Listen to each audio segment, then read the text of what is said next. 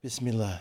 O God, place in our hearts light, and on our tongues light, and in our ears light, and in our sight light, and above us light, and below us light, and to our right light, and to our left light, and before us light, and behind us light. Place in our souls light. Magnify for us light, and amplify for us light.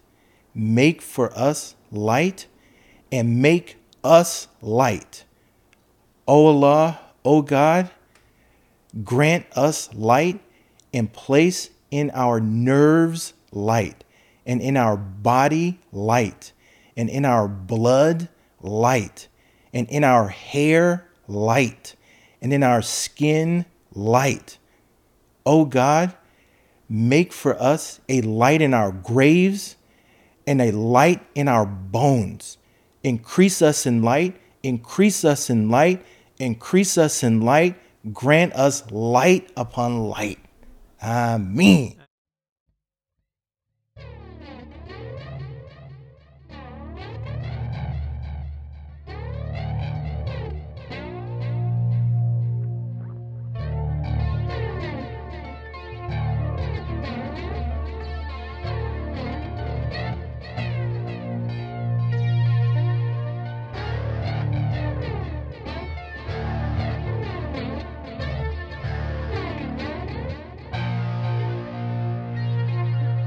Assalamu alaikum, listeners. We are back with episode 120 of Diffused Congruence, the American Muslim Experience podcast. And we are thrilled to continue the conversation we had in episode 119 with Aaron Sellers, talking about his early years, his conversion, his experiences as a Muslim. And it was such a wonderful conversation that even after 2 hours, we just ran out of time, and there's just so much more to talk about. So we've moved over from Zaytuna College, where we were recording last time, and we are now in his lovely home. So thank you, Brother Aaron, and assalamu alaikum also to our co-host Barbez Ahmed. Yeah, walaikum salam, listeners. Thank you, Omar. And we are in Aaron's beautiful home, and thank you for hosting us and situating us also as far as the Bay Area landscape goes. We're in Hayward, California, which that was a destination for quite some time for Zaytuna Institute. In fact, years and years before I even moved here, I knew what a Hayward, California was, only because of Zaytuna. But we'll get there. We'll get to Zaytuna Institute in a second. But thank you. Welcome back, I guess I should say. But I kind of wanted to pick up on where we left off last time. And I remember, you shared with us that beautiful poem about the Muslim salad. The Muslim salad. That's right. That's right. And so you're feeling like a salad in the DMV community. How do you eventually find your place in your home, and how do you situate yourself? How does that happen? I know it's a process, obviously, but you had talked a little bit about it, and we don't need to go into maybe the details of all the flavors that you may be experimenting with, right? But nonetheless, obviously, all of us, at some point in our lives, arrive at a certain taste that we like, right? That makes sense to our palate. Yeah. The other tastes are fine, but they're just not for me. That kind of thing. Correct. That's the way I like. And in Islam, we even talk about dhawq, right? Tasting things. So it's like, it's a taste. So how did you find the flavor that you liked best? Man, Bismillah. Yeah. Alhamdulillah wa sallallahu ala Sayyidina Muhammad. And may Allah's peace and blessings be upon our beloved Muhammad sallallahu alaihi wasallam. Ameen. I mean, you said it almost perfectly, that we are trying to find our flavor, what works best for us, what we feel like is a good fit. Just like going to try on new clothes. Sometimes, it just doesn't fit as much as you try to force it to. It just doesn't fit, That's right. And it was the same thing religiously, again, especially as a convert, just being bounced around from this little grouping to that little grouping, this kind of orientation to that kind of orientation. And there's a subjective aspect, of course, to that. because where I found like my spiritual kind of home or grounding may be the total opposite for somebody else. Maybe somebody else may be like, well, this is how I get down. That's right. Well, we don't all go to Baskin Robbins and order the same thing every That's time. Right, yeah, And by the exactly. way, 31 flavors. all my experiences at Baskin Robbins or Yogurtland or all the places we go as a family are forever changed after this metaphor conversation. Right, we know where we're going after this. Yeah, there you go. I like that Get too. some I like ice that. cream. I like that. I like that. No, I think. I mean, I frankly, I've never used that analogy, but it makes sense. It really does. And anyway, you have those moments of epiphany. They don't come to me often, but they just did. Right. So I like, because again, it's about palate, right? I mean, like, I'm not going to fault you for your palate, and because that works for you and that is what satiates you. But that doesn't mean that has to satiate me. I mean, even in a Right. family, you have different palates, let alone, And but I do want to touch on family as well, because one of the things Right. we didn't talk about is, like, you were talking about obviously the salad and what's happening in the community, but what's happening at home. I mean, we did talk about, the sort of Baptist upbringing. How did the news of your conversion, how was that news? I mean, I don't want to touch on something that may be traumatic or something, but I mean, Probably if you're traumatic comfortable for my mom, sharing yeah. with how the family responded to that. But I mean, I know Right. we've teased a couple of A little questions, bit. so why don't I let you kind of just talk? Yeah. Yeah, well, it's all of that, the reaction to my family, my family who are Baptist Christian is their orientation. All that's in that mix of, again, trying to find my spiritual home and where I feel comfortable, in terms of Islam, and the practice of Islam. Gotcha. Your family definitely has an impact on that. There you go. And like I said, I think in the beginning it was more like a costume Islam. That's what I was saying. My mom was just like, man, just different clothes all of a sudden, You did and different mention that. food and different language. Everything just feels foreign, That's right.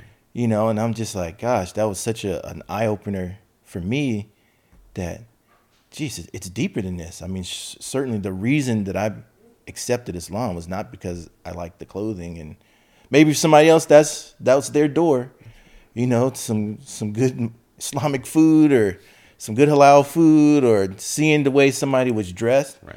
Sometimes those things are actually very impactful. But again, for my mom, it was just a perception of like otherness, foreignness. So I can't really see this for myself because it seems foreign. Mm-hmm. So that also is connected to the people you're also mingling with in the community, who are also projecting, their thoughts and how they get down and how they dress and what they eat onto you as this kind of naked convert. We got to clothe this naked. He doesn't know anything. That's right. So we got to inform him. Right. And again, there's good in that, but they don't realize some of what they were doing was also, that's just from their culture. Right. And then generational culture. I think last time you used the expression trophy. We even kind of Right. unpacked Got that. into that. So I think it's people like to fashion trophies in their own form. Yeah, in their own image. So in their own image. Thank you. That's Right, exactly. Yeah. So then, I mean, like I said, a big anchor at that time was Halal Code Books, that's right. because they had all kinds of books, not just from one ideology. And also they had a VHS tape kind of on rotation. VHS tapes were constantly playing and being rotated in and out of a TV that was mounted up in the corner up there. And so I remember every time it was just kind of nice while kind of browsing for new books to also kind of be aware of what was playing on the TV. And I do remember that's where I first saw Imam Siraj Rahaj, may Allah preserve him, Imam Zayd, Allah preserve him, Sheikh Hamza, Allah preserve him. And I became aware that they were converts. So that was very appealing to me to see, like, wow, okay, these are converts who are also very knowledgeable. Yeah. You mentioned video and audio content, I imagine, but do you remember Mecca Centric? Mm-hmm. Yeah. Adam, Again, one of the first. Adam Wolfer, I think was his name. Yes. God bless him. Yeah, God bless him, because he changed the. I mean, I remember as a consumer, he set that bar. Like he did. Like Islamic content can be like this. And You know, coming and from should you, be like sir, this. Aaron Sellers, that means a lot. I mean, Adam, if you're listening, I mean, you changed the lives of so many people. Absolutely. Shout out to him. Shout out to him big time. I mean, I was exposed to like exactly what you're saying, all the people you mentioned, and then some. I remember Khalid Blankenship. I never, Suleiman Niang. All of that was by virtue of, Adam and Mecca-centric reporting specifically at the at Darul Islam in Darul Mexico. Islam in Abiquiu, New that Mexico. teacher's training session. The teacher's training, there you go. Huge. That series, man. I ordered so many videotapes Same. from his catalog. And you didn't come to our first retreat, but we used to do retreats in Texas. The first retreat we did in '99, May of 1999, we invited Dr. Jackson, Sheikh Muhammad Nur Abdullah, and I'm forgetting. I think those are the two main speakers. Oh, and Imam Siraj Hajj, and we flew Adam out with his equipment to come and record. Yep. And I still have that set because he professionally recorded it. Yes. But anyway, sorry, but I just wanted to, because we were gonna eventually talk about your involvement with AV, and so you just jogged my memory about Mecca-centric. Right. Well, that's what's so. I'm glad you brought that up because, it was a matter of like, especially for converts, we're used to such high quality media, as consumers. I like that. And then when we come into, the Muslim space, those standards didn't seem to be there. I agree. And we're coming from a background from concerts and, all types of like high quality movies. And then, you go to the local Islamic center and there's like the audio systems got all this feedback and then let alone the video production itself was just like, yikes. Unless you got a conference video where they actually hired like a contractor for that That's right. conference, you were able to get some higher quality stuff. Then you had all like the bootlegging, and stuff. Maybe that tape was like a 10th generation copy. and absolutely no disrespect to anybody who's an immigrant, but there's something to be said about the relatability of someone with the exact same accent or as you, right, and you can actually understand everything they're saying and their slang and their the way they talk, right? It's just much more relatable. You're getting into the actual content, and we're even But like I think. And Sound Vision was another one. That was another Islamic company. Was another one, and I'll be honest, like for me, formative was the tapes that Majid al-Taqwa used to do. So Imam Siraj. And I think they invested in some pretty good quality equipment, what have you, maybe, because the khutbahs were great. They were clear. And again, you could purchase those everywhere. That's right. Alhambra comes later on the scene. But now we're getting into Hayward, California. So let's get there. But, my spiritual home, sure. I think, really was aided right there in Halalko Books. Alhamdulillah, I was myself and Brother Chris, a few other young converts, and other like our Friday circle that we had of like a house halakha at Sheikh Jaffer Idris's home. That became a big. He's alive. From what I know, I hope so. Yeah, God. And his sons, Yusuf and his Abdurrahman. Jafar Idris was another person, including and Abdullah Idris. Speaking of the Idris, they weren't brothers, but I just always put them together, even though remarkable people. Yeah, see what I mean. So we were at his home. That's amazing. Every Friday. Wow. Every Friday night. That was like the halakha, and that was hugely impactful. Yeah. In terms of like really giving us a very intimate, like kind of a homey feeling being in his home and just having like a basic going through Quran, going through stories, which I love, stories of the companions and things like that. And just how interactive it was, a lot of times we take turns reading out loud to each other and then Sheikh Idris doing the commentaries. And then what I love too is that we would go out to parks together, sometimes have nice little outings, and then also, especially again as as an American, he would order Pizza Hut, pizza for us at the end of the session. God bless him. And it was like the simplest thing. And remember the relationship between me saying, okay, I can I'm ready to accept Islam was the pizza analogy that it's Oh yeah, the you pizza, know the slice of pizza. yeah, Dr. Anwar Hajjaj said just take it one slice at a nice. Slice time, at a just like the time. pizza. It was beautiful. And here I am now at Sheikh Jaffer Idris's home. And one of the things I really appreciated was that they always served us pizza at the end of it. You know, I feel like I want to like say this just because he was a person I encountered. What I appreciated a lot about Sheikh Jaffer Idris was the fact that although he had his own sort of ideological bent, Yeah. he never it was never like he wasn't proselytizing it. He wasn't like bashing it over No. your head. As others, you know, who Yeah. perhaps belong to that same ideology would do. Oh, yeah. So I really appreciate that about him. He had his own kind of I think he was a Medina graduate. Yeah. His own kind of unique Yeah. approach And orientation. Or orientation, I should say. Yes. Right. Sorry, not Flavor. unique, but flavor. There you go. Yeah. Thank you for bringing it full circle. But he never was like, all right, this is the only flavor that's like legit. Every other flavor's, No. that's why I really appreciate. Yeah, I didn't get that you were vibe blessed, till- yeah. to be in the home of someone who, although, like I said, have their orientation, have their And flavor. he should. He's a scholar. He's a scholar. He should. Thank you.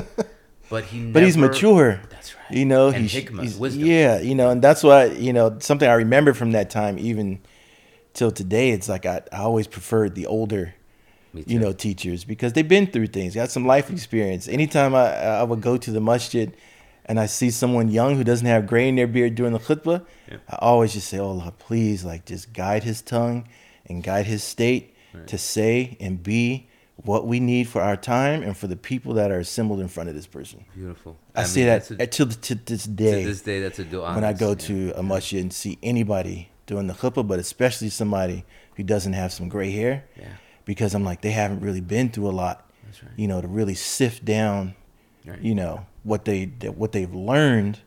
You know, they haven't been able to really sift it down Right. and to make Distill it really, it. make it more practical That's and right. wise. You know, That's right. And so I appreciate that from someone like Sheikh Jaffer, Beautiful. sitting with him, and Dr. Anwar Hajjaj. You know, these are quote unquote gray haired elders. Mm-hmm. You know, who've had a lot of life experience and travel and study, and Right. I feel we really benefited from that because neither of them, even though they both have their orientations, and they had both had differing orientations. That's right. But they never projected that on myself or Chris. You know, those young circles, it was just like, this is Islam, we're a community, we're brothers. We're going to teach you Islam, how we've learned it, how we understand it, and what we feel confident in. And again, that's why that quote that I remember from Imam Ali that I memorized from, you know, that Deliverance from Error book about Imam al-Ghazali's life, don't judge the truth by people. First find the truth and you'll recognize who's upon it. And again, so, well, how do you figure out what that truth is for you? There's still, you feel that kind of subjective aspect. But I'm seeking to be I'm actually intentionally and consciously seeking to be a person of balance. Yeah. You know, once I saw that word, like the mizan, and Allah saying, don't transgress the balance, and the Prophet ﷺ saying we're a middle nation, you know, nation of the middle way, you know, between extremes, you know. Right. And so that really was attractive to me. Like, that's what I want to be. Yeah. You know, I wanted, in all things, I want to seek that balance. And so, you know, you just see that person on a tightrope. You know, that's all they're constantly doing, just trying to shift things a little bit to still try to be in the middle while you're still tilting. Right. You know, you're going to tilt a little this way and that way, but I want to be in the middle. You know, you talk about balance and you mentioned Imam Ali. You know, a quote that comes to mind for me is, you know, Imam Ali radiallahu anh, he said, al-khayru bayna sharrayn, that goodness is between two evils, al-ifrat wa tafrit, like too much of something and too little of something. So there's, again, that idea of balance, right? Like that you mentioned. So that's what I'm seeking, though. Right. And I'm really trying to emphasize that point because... Now, is Imam Majid and the Adams community... At that time, it was around? Yeah, okay, but it was young. It was young. in like a office park, office building. So at this point, again, bring it back. Are you feeling less tossed around? Have you found your spiritual home? And level set that with where we are at in terms of your personal life, your the time frame, we're still in the late 90s, I believe. But help us understand kind of the big picture here. Well, again, like I said, when I took Shahada at Dar Hijra, it's very small, community, just a handful of people showing the mosque was brand new, and then even Adams Center, that would come just a little bit later in development. Like I said, they were started at, like in an office park in a building, it wasn't like a masjid building, Yeah. It was just like a floor and then, big office. And, but as the community kind of grew, now you have other institutions coming into the area, moving. You have the Saudi Academy, the Institute for Arabic and Islamic Sciences in America, that came to the neighborhood. You had American Open University, one of the first Which online. was Jaffer Idris. He was part of that as well. He was part of that. And Sheikh Salah Sawi. That's right. And then you had Dr. Taha Jabir Al-Wani, who was doing, they were running a college or something as well. Yeah, so now, him and his wife. over time, these are coming. And I'm so just thinking now, of DMV. Again, I'm just talking about DMV, yeah. So you do kind of have like a melting pot developing of orientations, ideological orientations, coming into the mix.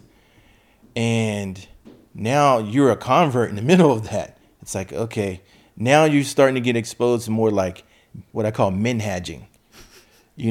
Okay, now it's this group. Yeah. No, ours is the way. This is the right. This is the correct. And like I said, you don't want to like mention a lot of names and groups and stuff like that to go down there, but there were some particular ones that were very staunch about, look, this is the correct minhaj. That's right. And the way that was kind of promoted was just like, yeah, if you're not on this, then your Islam is suspect, or sus is the you like to say now. It's like your Islam was say sus today. Yeah, that's right. That's right. Your Islam no, was you're sus. absolutely right. I think terms like aqidah and manhaj or minhaj were thrown around a lot in the 90s as a way of bludgeoning you, like and basically saying that you were wrong, or your orientation wasn't right, or you weren't sound.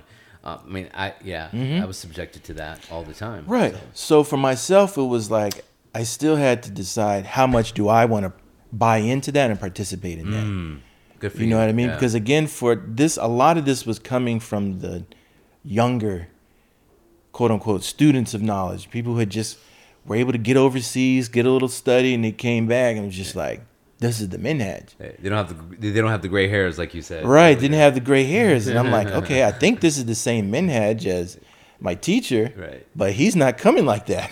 I was gonna say they don't have the gray hairs, or they're not married. They're not married. Yeah, exactly. That'll temper some of that too. Exactly. So it sounds like That's a good one.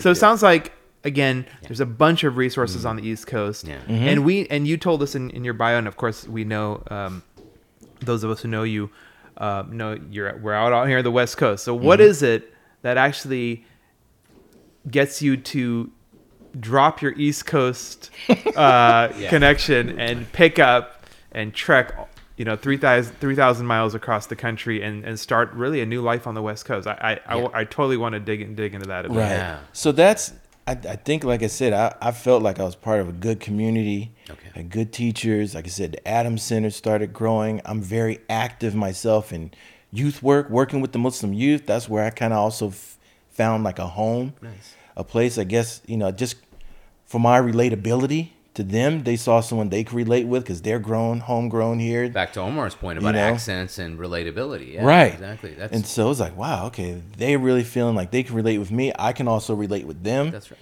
And so that was a big part of my kind of Islamic activism, was with Muslim youth. Attending a lot of the youth camps, MENA, and this growth, MSA, going to the different MSAs, George Mason University, all the MSAs pretty much. Even when the MSA developed at my high school where I graduated from, Annandale High School, that was a real pivotal moment for me. It's like going there now, returning there as a Muslim, and doing a Jumu'ah sermon at the high school I graduated from. It was like, wow, talk about full circle. Like, here I am, like a little Muslim group. We didn't have nothing like that. That's amazing. When I was there. That's right. And so Things were changing. Yeah, things were changing. Oh, yeah. But I still remember, again, a teacher that really stuck out again with Sheikh Hamza Yusuf. Here's this white convert who, again, he just spoke Arabic so beautifully. And not only that, he seemed to have an emphasis on the sciences of the heart, you know, character reformation and spiritual refinement.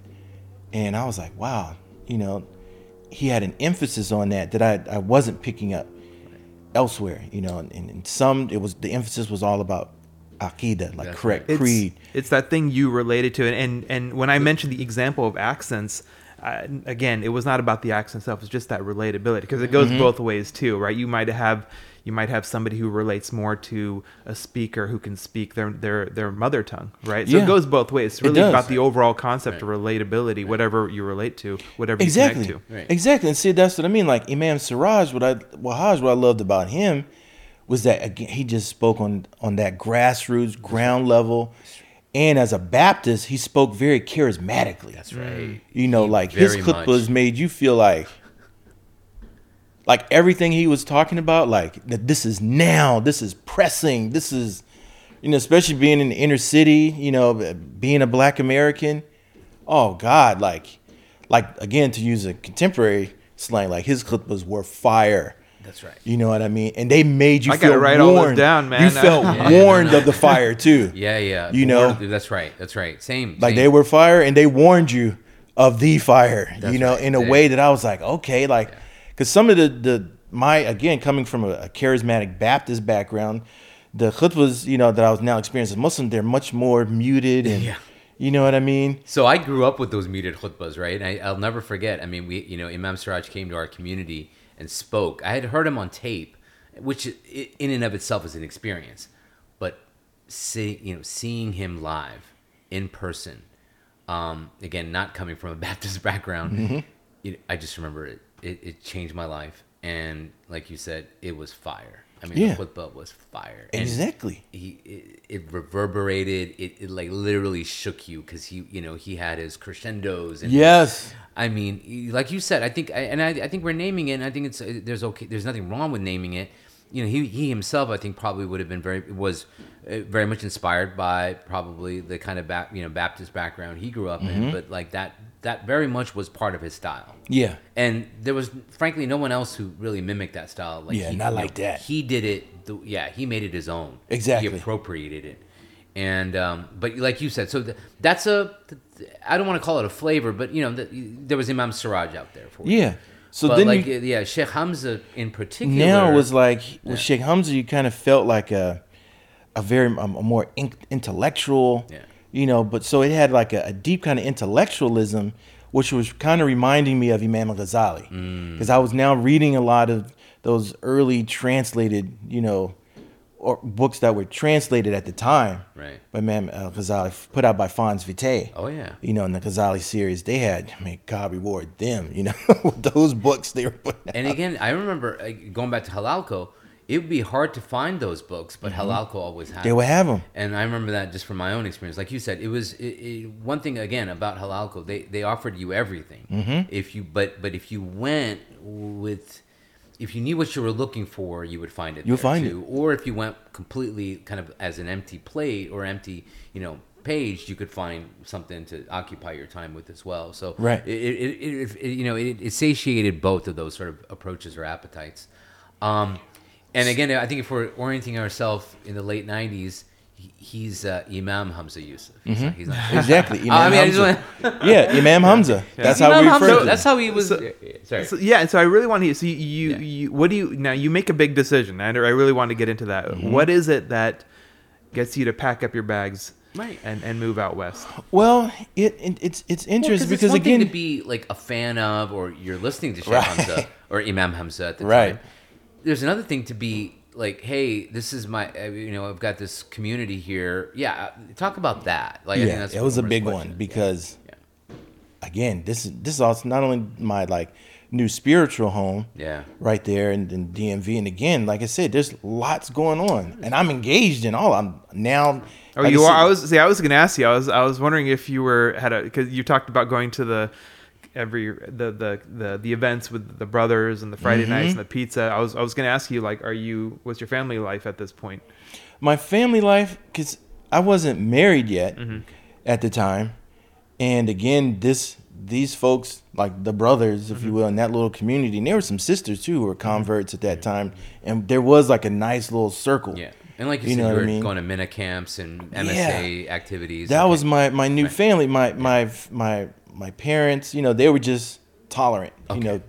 God bless them for that. Yeah. No, hey, you're gonna kick you out, nothing like that. Even though they may have felt it at certain points, like, okay, do I need to protect my other kids from this guy? Like. You gotta watch, like, what's he on? What kind of Islam is he on? You know what I mean? I didn't do the best job of like really conveying, number one, what I was even going through. And that's something I wouldn't I really appreciated about like Tet Leaf and seeing how they handled conversions and when people are converting to Islam, inviting their family members to come and witness it. I'm like, wow, yeah. Yeah, empathy. If I could do it over again, empathy goes both ways. Is what you're saying. Yeah. And I definitely could have done a much better job of just communicating early on, like, hey, this is what I'm reading, this is what I'm going through, what do you guys think? And then even as I'm discovering new information, hey, check this out, Mom, check this out, Dad, not just showing up one day and it's like, and you mentioned Talif, but I can, again, speaking from a little bit of experience, being involved with the organization, like Talif, like the approach was born out of that same feeling of remorse that Osama had and others like Osama had about how they embraced Islam and the way they interacted with their family members. Again, like you said, if you could go back and do it differently, you would. Very much. Be a little bit more gingerly about it. Like you said, empathy goes both ways. And so, yeah. So, okay. So Imam Hamza. So I'm really, now from that first exposure in the bookstore VHS tapes, I'm starting to collect these VHS tapes. Like, I'm really feeling, Imam Hamza and Imam Siraj. So I'm buying their VHS tapes. I'm so sorry. I keep doing this. But sorry. Meaning we're not exiting, but we're just like pausing. What's happening? Like, what's going on musically for you? Did you come into Islam and were you told emphatically music is haram, you shouldn't be pursuing this? Right. I gotta ask. Well, what's funny, you're a musician. Yeah, big part. I mean, we talked a lot about that. We did. In part one. Yes. So we can't just leave that. The funny thing is, we gotta make this a good sequel. Right. We gotta build on what we To established. steal I don't watch The Simpsons, but to steal a Simpsons joke, have you given up music, or are you still listening to everything you were before? Or to steal the Simpsons joke, are you just listening to Cat Stevens albums? I was like, wait, where's the shout out to brother Cat Stevens too, mashallah. Yeah. That brother's still holding his gift down, still sharing his gift. But it was a chapter. He wasn't. Right, I was going to say that was some chapters he went through too. Where he was doing he did Dala al-Badru Alayna, which is beautiful. But he had put down the guitar. He had essentially given up mainstream music that he was doing. Yeah.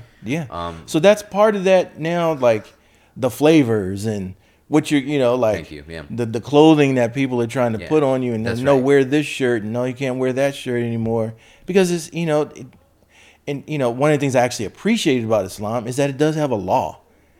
It's not just about being spiritual and spirituality. Like, no, you need like red lights and green lights and yellow lights. Right. Again, balance. Yeah, we need and so I appreciated law that. And spirit. Yeah. But then there came a whole other thing, like the interpretation of that law.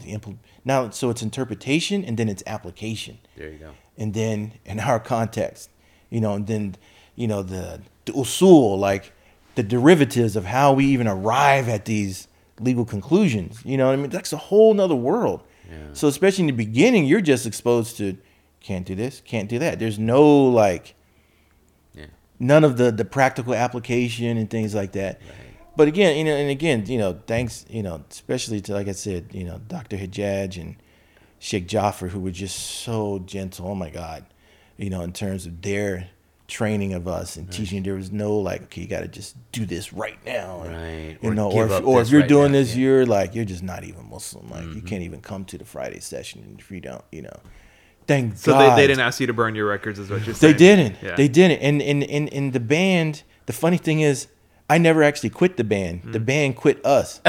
Oh, you and Chris. Yeah, they The were just band- like felt they wanted to move on, do Oh, something I else. see. Okay. You know, weren't still in the vibe that they felt Do that you we and were Chris kind of. convert more or less around the same time? That I don't know Yeah. if we touched on that. Yeah, Last time. I Okay. think his. I Okay. can't remember the exact. Yeah. How long Right. from my conversion did he convert? It was a few months. Gotcha. You know, type thing. Right. And so yeah, it's interesting. The band just kind of like So dissolved. Islam wasn't the Yoko Ono. It didn't split up the band. No, was it didn't. Other that factors. came later. That came later. Like learning. There was like- other factors Yeah, going on. Okay, there was other okay. factors going on, and we Got still it. wanted to. So you still had a. To It sounds write. like you still had a healthy relationship with the arts. Yeah. There you go. Yeah. That's- I'm working at Ritz Camera at that time, so I'm working around camera systems, photography, selling the gear, you know, developing, you know, photos and stuff like that. And so again, as you're just learning, you know, kind of as you go along, hey, what types of things maybe I should avoid and leave out of my life in terms of like my diet, things I'm eating, but also And- things I'm consuming. And you're engaged. Yeah. You know, I did, you know, eventually go to Canada. That's where, you know, again, to talk about my conversion Wait, story. you're talking about engaged as in engaged to a. I think that's wife? what he said. Yeah, Oh, that's what sorry, you said, sorry, right? You're okay. engaged, right? No, he meant No, no, engaged in no. the community. Engaged with the community, not engaged Okay. to my Homer's got a wife. track like he was slamming those brothers because they weren't married. Now he's talking about engagement as in engaged to a woman. No, he talked about being engaged with the community. my Yes, Got it. engaged with Okay. the community. Okay, but I Alhamdulillah. do. The reason I was asking about engaged because I was again going back to coming out to the West Coast. What sort of attachments did you have? Yeah, that's that's good. what I was Right. getting So at. that's what I was just trying to set up. Just Yeah, you again, the level of my engagement with the community there. You know what I mean? And what shifted that again was just this teacher who I was starting to collect tapes from. You know, Imam Hamza's VHS tapes, and you know the little circle of brothers I was with. We were just watching. We would get together at my place, my apartment, just watch the VHS tapes. You know, watching all these, and also traveling. You know, going to Masjid al-Taqwa.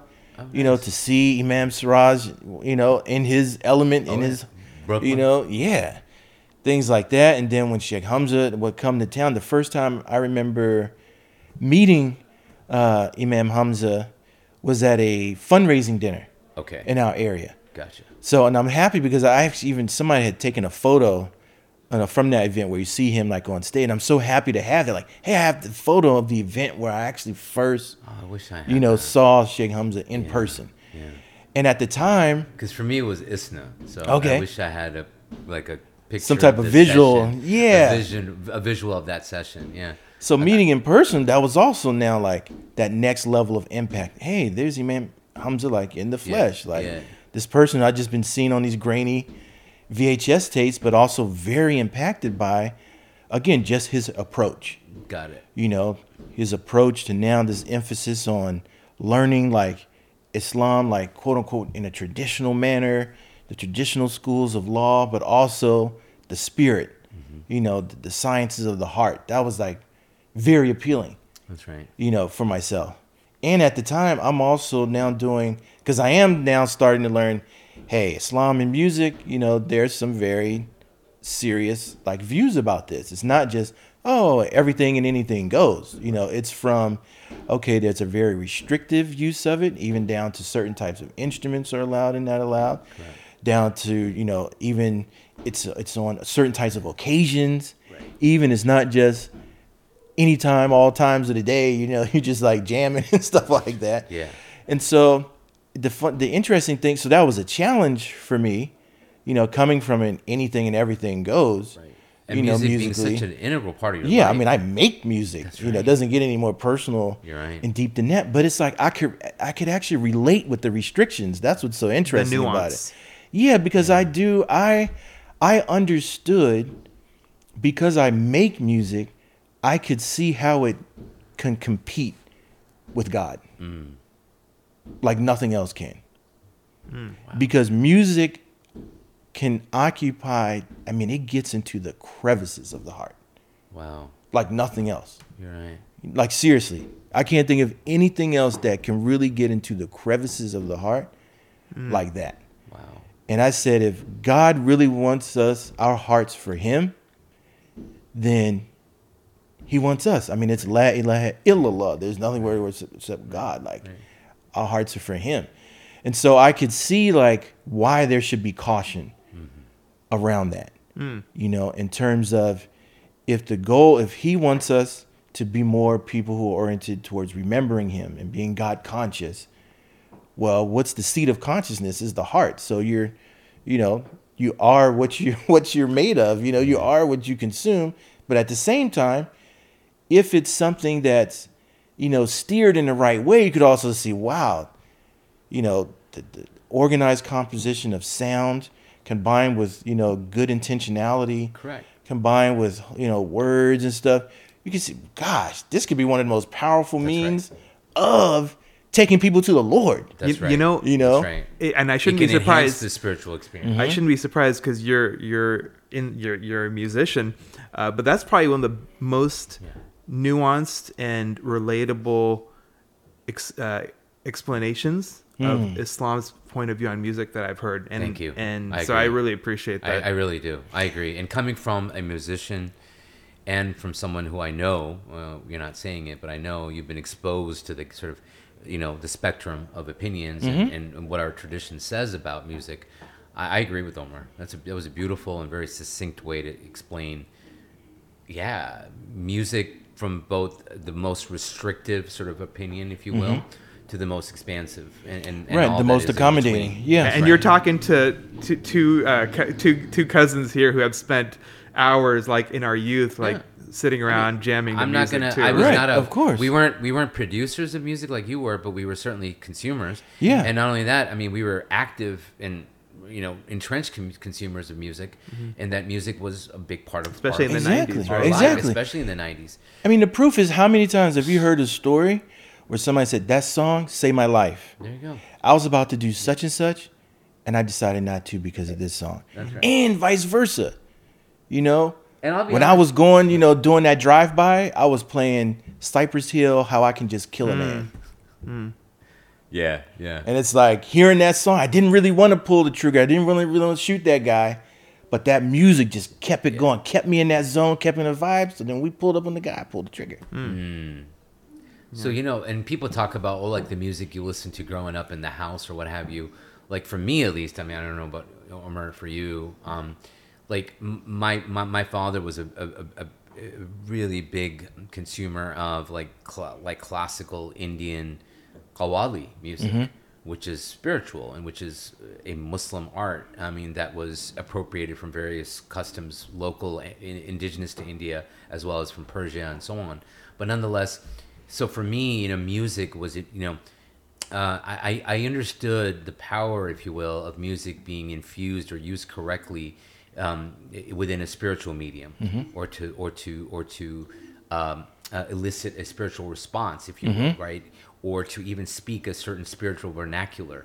But I remember, you know, again, when I had my own sort of coming to Islam moment later in life as I matured, you know, that was one of the things I outright rejected, because that's what the orientation or the flavor that I was introduced with said, oh, no, that's all bid'ah, that's all Sufi stuff that you need to leave off, you know. And so then only years later would you then mature again and come to appreciate that, you know. And so, you know, that I think that also is part of our tradition, right, where music has been used beautifully. Oh, yeah. And that's the And I thing. know Then you when you weren't travel, you saying go to the otherwise. Muslim world, There you and go. you're like, oh, okay. There's definitely music in the Muslim world, and there's definitely Muslims producing music. So why are people so uptight in America? That's right. You see the nuance. It's just like weird. Like, okay, like, you know, these folks back in their home countries, there's music. That's right. You know, but then here you're saying, no. No, it happens. I'm like, No. and so I appreciate more, and that's the thing. You want to be fair, because one of the things I like about Islam, like Sheikh Hamza, you know, said very succinctly, like, Islam means submission. So there's going to be things you just have to submit to, or else there ain't no Islam. If you're not submitting to anything, you know, but the truth is you are submitting to something. That's right. Whether you know it or not. In the even. process of not submitting to this, you're submitting to something else. That's right. You know, that's just the way it works. Yeah. You know, and so it's like, for myself, that is the heart of the path, is trying to challenge what you're submitting to and not submitting to. Right. You know, and that's at the root of it. Yeah. Because at the end of the day, I do want to die in a state of submission. It's like I just let it go. It's like when I. When you eat, we're all dads, and you try to get your kids to eat the right thing. It's like, I'm not asking you to starve. I just want you to eat the meal before you have dessert, right? Right. Yeah. Exactly. No. Exactly. Yeah. And so that's what I mean. You're trying, and there has to be a maturity about it, and there has to be, again, a God consciousness about it, because I think these views and we can't say it's just Islam that has these reviews. That's true. Right. There are, in the Christian community, there's very, the same kind of, maybe not to the degree, but there's a very similar spectrum of views about music, right. so, especially secular music. Oh, yeah. Just leave it. They are a little bit more open about instrumentation and things like that. But again, as a person homegrown here, I really appreciate that safety net, of the strictures, because again, just articulating what I feel the power of music is in the human heart, and I see what are some of these dominant, how impactful music continues to be and will continue to be, right, and how pervasive it is, because it's all day long. People are listening to it all day long. And you now, go all day long with these devices, right? and It's what all have day you. long. Whereas traditional and quote unquote traditional societies, music wasn't all day long. It was an occasion. You didn't come out of the tribal hut or the teepee or the village and it's just a guy just playing like all day long. You're right. You weren't listening to Spotify on your camel through the desert, right? Right, exactly. It wasn't all day. It was usually based on occasions. You're so right. Weddings, or with the animals, or doing work, or battles. You know what I mean? It was during special occasions. And so that means you did also have people who learned how to do whatever the form of instrumentation they had, whether it was drums or some type of string instrument or wind, little things. But it wasn't all the time. As pervasive as it is. Yeah, like now. So Islam helped me appreciate silence I like that. with that stricture. You know what I mean? Because it was like, wow, like maybe I just need to have some silence. Turn it off. at Yeah. some point. Yeah, You know what I mean? Because I'm used to it just being always played in the house. Wow. When I get in the car, I'm turning on the tunes. Right. Everywhere I go. When I go to the store, when I get in an elevator, there's elevator even music. It's a genre, elevator music. I was just about to say, You know? talking about pervasiveness, you can't walk into an elevator. Music for and the not moments listen of to music. silence, basically. Yeah, exactly. Exactly. No, I'm glad we kind of fleshed out or talked about music because, like you said, it was not only obviously a huge part of your life, but it was certainly something we talked a lot about on the first episode. So Yeah. I think it kind of, I wanted to bring some, not closure to it, but a continuation of that conversation. But I do want to bring you back to you reminded me of something that Sure. was also, again, because this is also with my friend Chris, Okay. who's the guitarist. Yeah. In the band, and so both of us are struggling with, okay, where's the place of music now in our lives? And so we're now gravitating more towards a strict, more conservative view. We should just leave this alone. Yeah. To and I remember and he always brings this up to me of how important this conversation was with him in the van one time, where he was really like, okay, what are we gonna do with this music thing? And I just remember saying to him, music doesn't save me. Wait, Like it doesn't, like, this isn't my No, go ahead. Yeah. this isn't like my ultimate source of salvation. there you go. You know what I mean? It's a big part of my life. It's an important part. It's a moving part, but it's not like my source of salvation.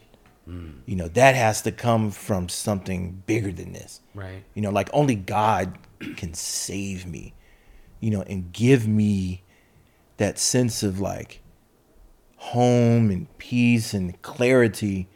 Like to me, the music is just like rungs on the ladder, And that are helping me climb and elevate and things like that, but it's not the destination. people who don't listen to music probably have not a lot of idea what you're talking about. But those of us who like you said have been transformed by music or use music at really low or high times, we know exactly what you're talking about. Okay. Yeah. Right. So that's You're what I right. mean. So it again, and then you're not trying to proselytize, Right. At the end of the day, it's like for myself, that's what I found like would be distasteful is just some people trying to impose either view, like in a way that would let the other people feel less than. There you go. That's all I'm saying. It's like for myself, I have my own comfort level with music to this day. Right. which I still feel very moved by it. I still write, lyrics. I still write like chord progressions. And I mean, it's like, I can't go a week without having a new melody and song idea. Nice. Like, it almost like that's just who I am. I can't escape it. You know what I mean? Right. But at the same time, I'm not like, hey, everybody has to just be okay with just listening to music. And then, no, this is my comfort level. And at the end of the day, like I like to say to folks, you got to be ready to take it to the Lord.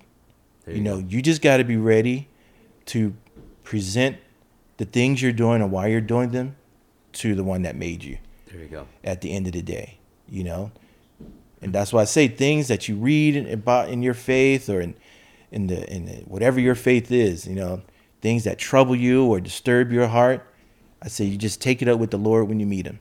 If you're a person that believes you're actually going to meet God, then he says in the Quran on that in translation, and on that day we shall make clear to them therein the things they were disputing about.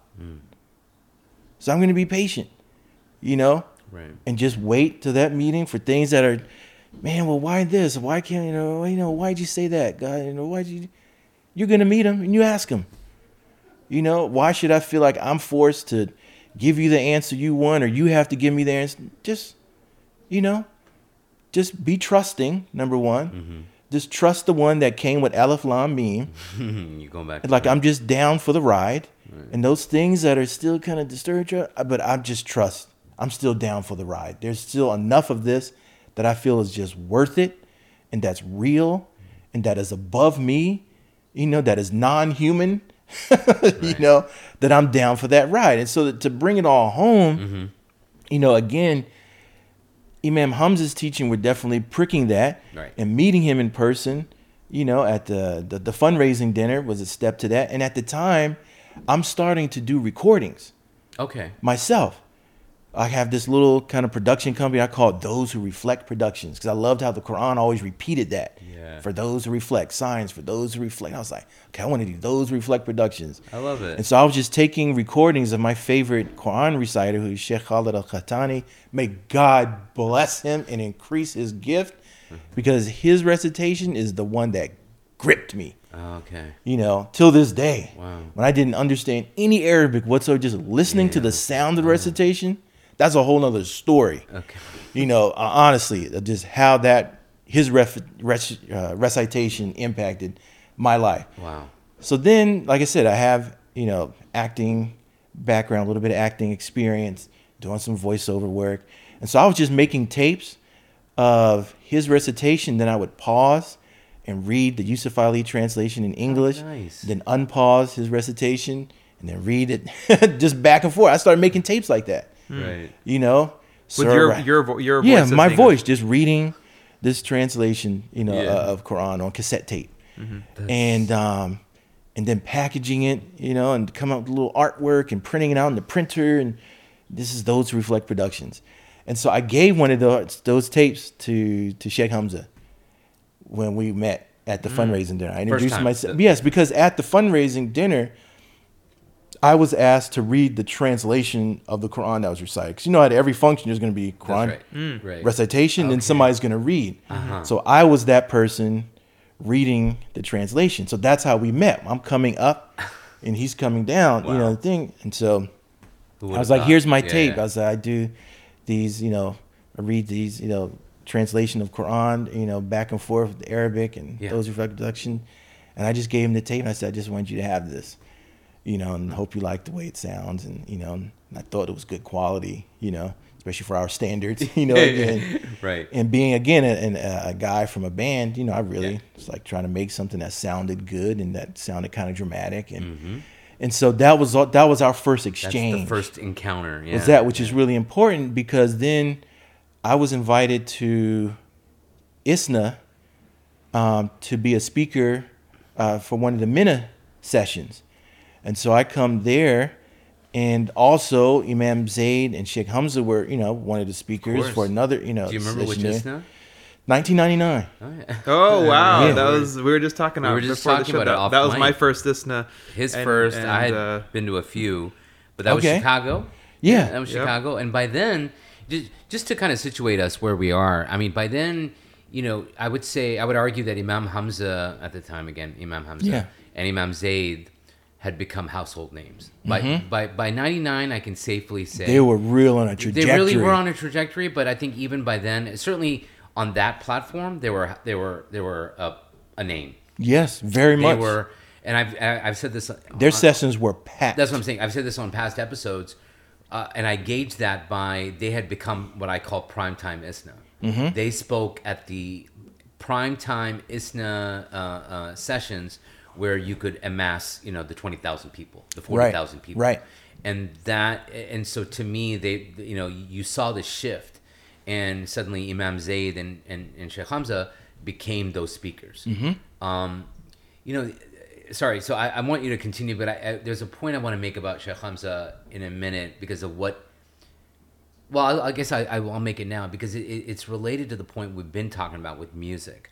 In a way, and that is that I think it can't be understated, or I should say, sorry, it can't be overstated, the impact that Sheikh Hamza had on the national Muslim discourse in America. Mm-hmm.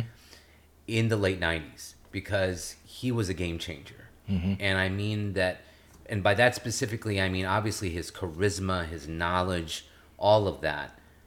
A more cynical note, him being white probably didn't hurt, Right. among certain circles of the Muslim community. Absolutely, of course. Here's this white, he's Lawrence Arabia, is the white convert, right? Right. And you want to talk about a trophy. I don't want to get cynical, sorry. The trophy of trophies. There you go, trophy of trophies.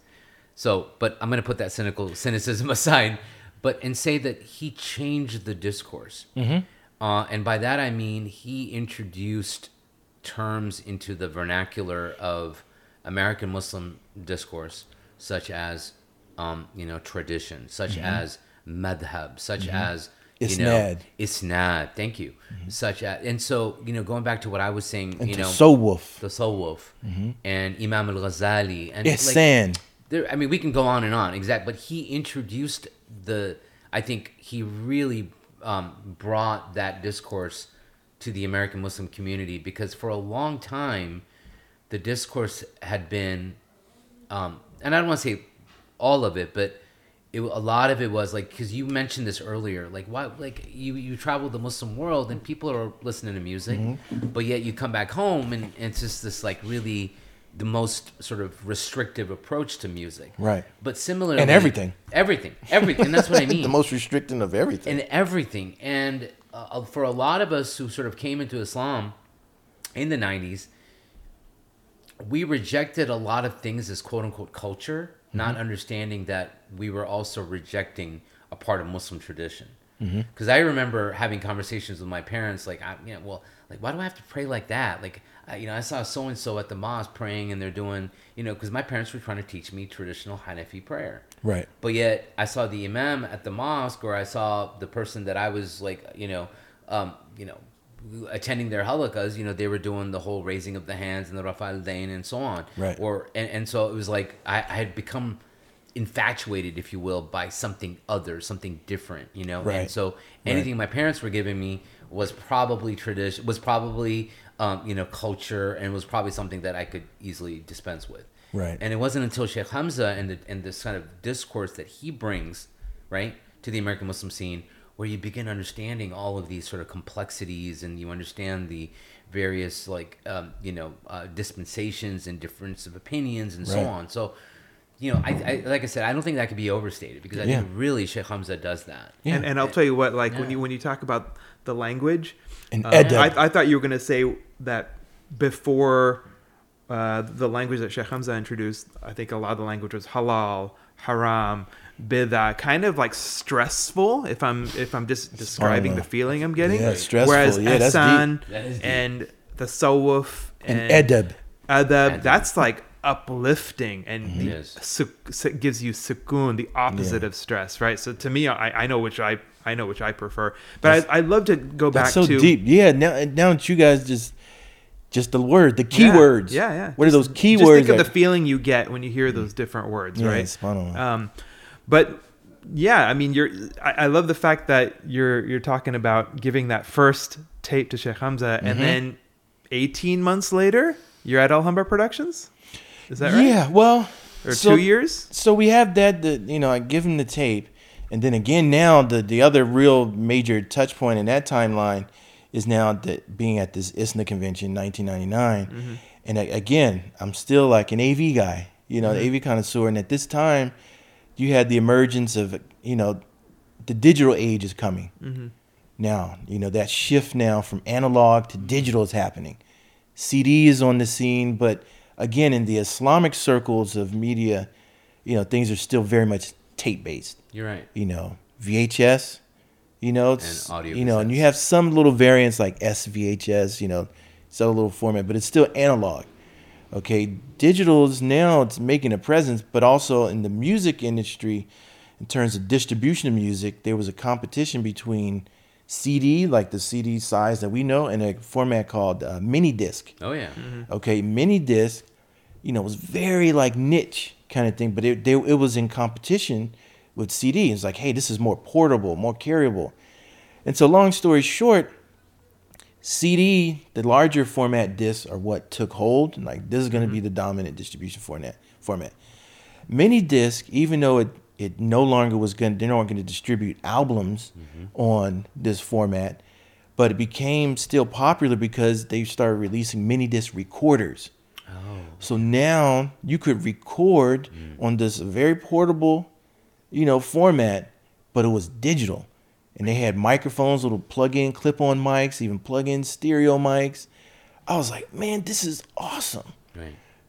For and again, you're capturing higher quality. Oh. Because the bandwidth on the media.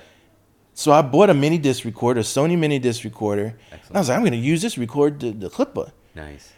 And stuff. So I started doing that in the local community, and in Maryland, Al Huda School.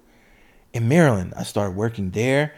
And that was my first place I started experimenting recording with this mini disc recorder.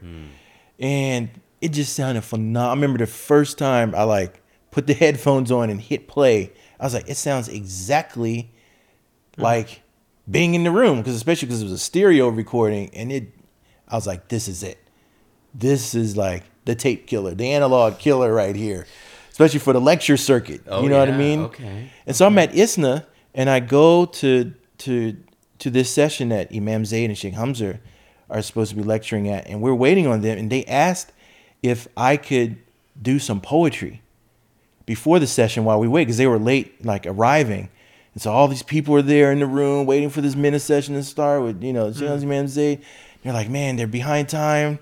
And they're like, Brother Haroon, can you go recite some poetry or something to kick it off? I was like, okay. I felt kind of nervous, you know what I mean? But I was like, okay. You just jogged my memory, because I remember when I first saw your name, Haroon Sellers, and it was associated with Zaytuna. I was like, I've heard this name before, and I couldn't place it. And you actually reminded me, 20-something years later, why that name sounded familiar to me, because of ISNA 99, and you reciting poetry before that session. No, I kid you not. This is so. I mean, you just blew my mind, because you. Anyway, sorry. So I was there. I was at that session. Oh my God! No, that's what I mean. That's why your name was familiar to me when I saw it connected to Zaytuna Institute, and you were the one who was the one behind the production. And I don't have that photographic memory, but if you were there and that was my first ISNA, you were the one who was showing me around. That's really deep. I was there too. Wow. So that's the only reason I got up on that stage, because it was a MENA session, and obviously MENA knows me, and we have that relationship. So they're like, well, Brother Haroon's here. Can you come and give us some poetry while we wait? Right. And so preceding that, I was like, okay, I'm also I had introduced myself to the point person from Sheikh Hamza's team, Brother Mazen, God bless him. And then I saw there was another brother named Daoud Frike, who was the recorder for Imam Zaid, and he had a cassette deck recorder, which was, they were very large. So at that time, they were astute enough, meaning the two of them, that they had people who would record handling, content. To get that, consistency. I gotta ask you, because we've talked about ISNA, and we've talked about, are you encountering other musicians, and I'm using air quotes here, but maybe I shouldn't use air quotes. Bona fide musicians. So do you know like the brothers in Native Dean, for example? Oh Do yeah. you know Dawood Warnes? Yeah, I hadn't met brother Dawood Warnsby came a little bit later in terms of us meeting. Okay. Even though I was like, I heard some of his first demos before they actually got released. Right. Through a contact brother Mahmoud, who was also working with Islamic media at that time. I think through Sound Vision. If I'm not Mahmoud mistaken. Kazmi. Yeah. SubhanAllah. Shout out to brother Mahmoud Kazmi. Shout out to brother and his Mahmoud. wife Batul, his family. Yeah. They were also kind of like a family. And Made me feel like a home. Just reminded me that they're DMV. Yeah. That's a huge family. Exactly. Yeah. So again, for myself, shout out to that whole family. I love them. Because they were also like who I consider like extended family, Yeah. making me feel like home. And If I remember correctly, Mahmoud was one of the co-founders of, not Sound Vision, but there was another Muslim media company. yeah, that's with Jawad Abdul Rahman. Uh-huh. The two of them, and I can't remember the name of it right now. I know, But anyway, me too. It's driving me crazy because they produced a Starlatch. video. Yeah. No, not Starlatch. Yeah, but they Astrolabe. Yeah, Astrolabe. They were Thank you. co-founders at Astrolabe. Yes. And I know because both they of them produced a really video well. with Chris and I and brother Nico called Pathways to Islam. They did a whole video. I think I remember telling you this story about telling my conversion story at George Mason in part 1 and the way I was dressed. And brother Muhammad that's Qatani. right, that's right. So there's a recording of that lecture that brother Mahmoud's company, Astrolabe, produced called Pathways to Islam, which I still have I don't on VHS. So we need to go back and look at these are the Pakistani and the Somali garb, right? The Yes, combo you'll there. see me. Yeah. It is not. We got to go back and find that. Yes. Yeah, that's right. That can be the photo we use when we post the Oh, God. post the podcast on Facebook. So what was deep is I end up, at some point after they produced I'm gonna that. straight up like tag Mahmoud though. You have to. Yeah, I will. Connecting all these dots. I You will. see what It's I mean? remarkable But they because- produced a VHS tape called Pathways to Islam featuring my story, Chris, and our other friend Nico. So what's deep about that, as an aside, is coming back to Halal Coast Store where I first started as a seeking Christian, and there's a VHS tape with my photo and Chris's photo and Nico's photo, a VHS tape now in the store, Wow. playing on the relay. And Amazing. that's just full like circle. Yeah, full circle. yeah. Then man. again, Talk about- as a person who's very much in, it's like going back to your high school and giving khutbah, man. Kind of, Right. it's Yeah. that same kind of feeling. You're but going it's back just to the high like school you wow, graduated. but what's important Yeah. when I point out is it's still representative of my engagement in multimedia, of audio visual. You see what I Engagement mean? with the community. And so again, going to Thank you. going to that Picking ISNA on him right meeting here. with Sheikh Yeah. Hamza and Imam Zayd's please. recorders That's right. and stuff like that, I was like, hey, do you guys mind if I record this lecture? I'm just going to put my microphone, my little clip-on mic, I'm going to attach it to the stage, microphone, the little the pulpit, platform, podium. That's what I'm trying to say. And I'm not looking to, because they're also very guarded back then too, like, who's recording the official stuff. Things are becoming like that now. And so I was like, hey, I'm not looking to do this for myself. I just want to expose you to this new recording format called Minidisc. So I take it out of my pocket, and it's actually smaller than this recorder that we're using for this podcast. Very small. Mm-hmm. And like I said, he had a large cassette recording deck, analog cassette recording deck.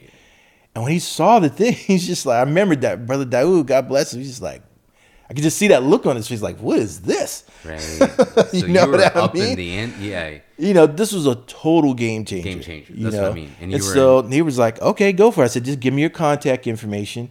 I'll record this. And then when I get back to my place, I'm going to put it on a CD. Yeah.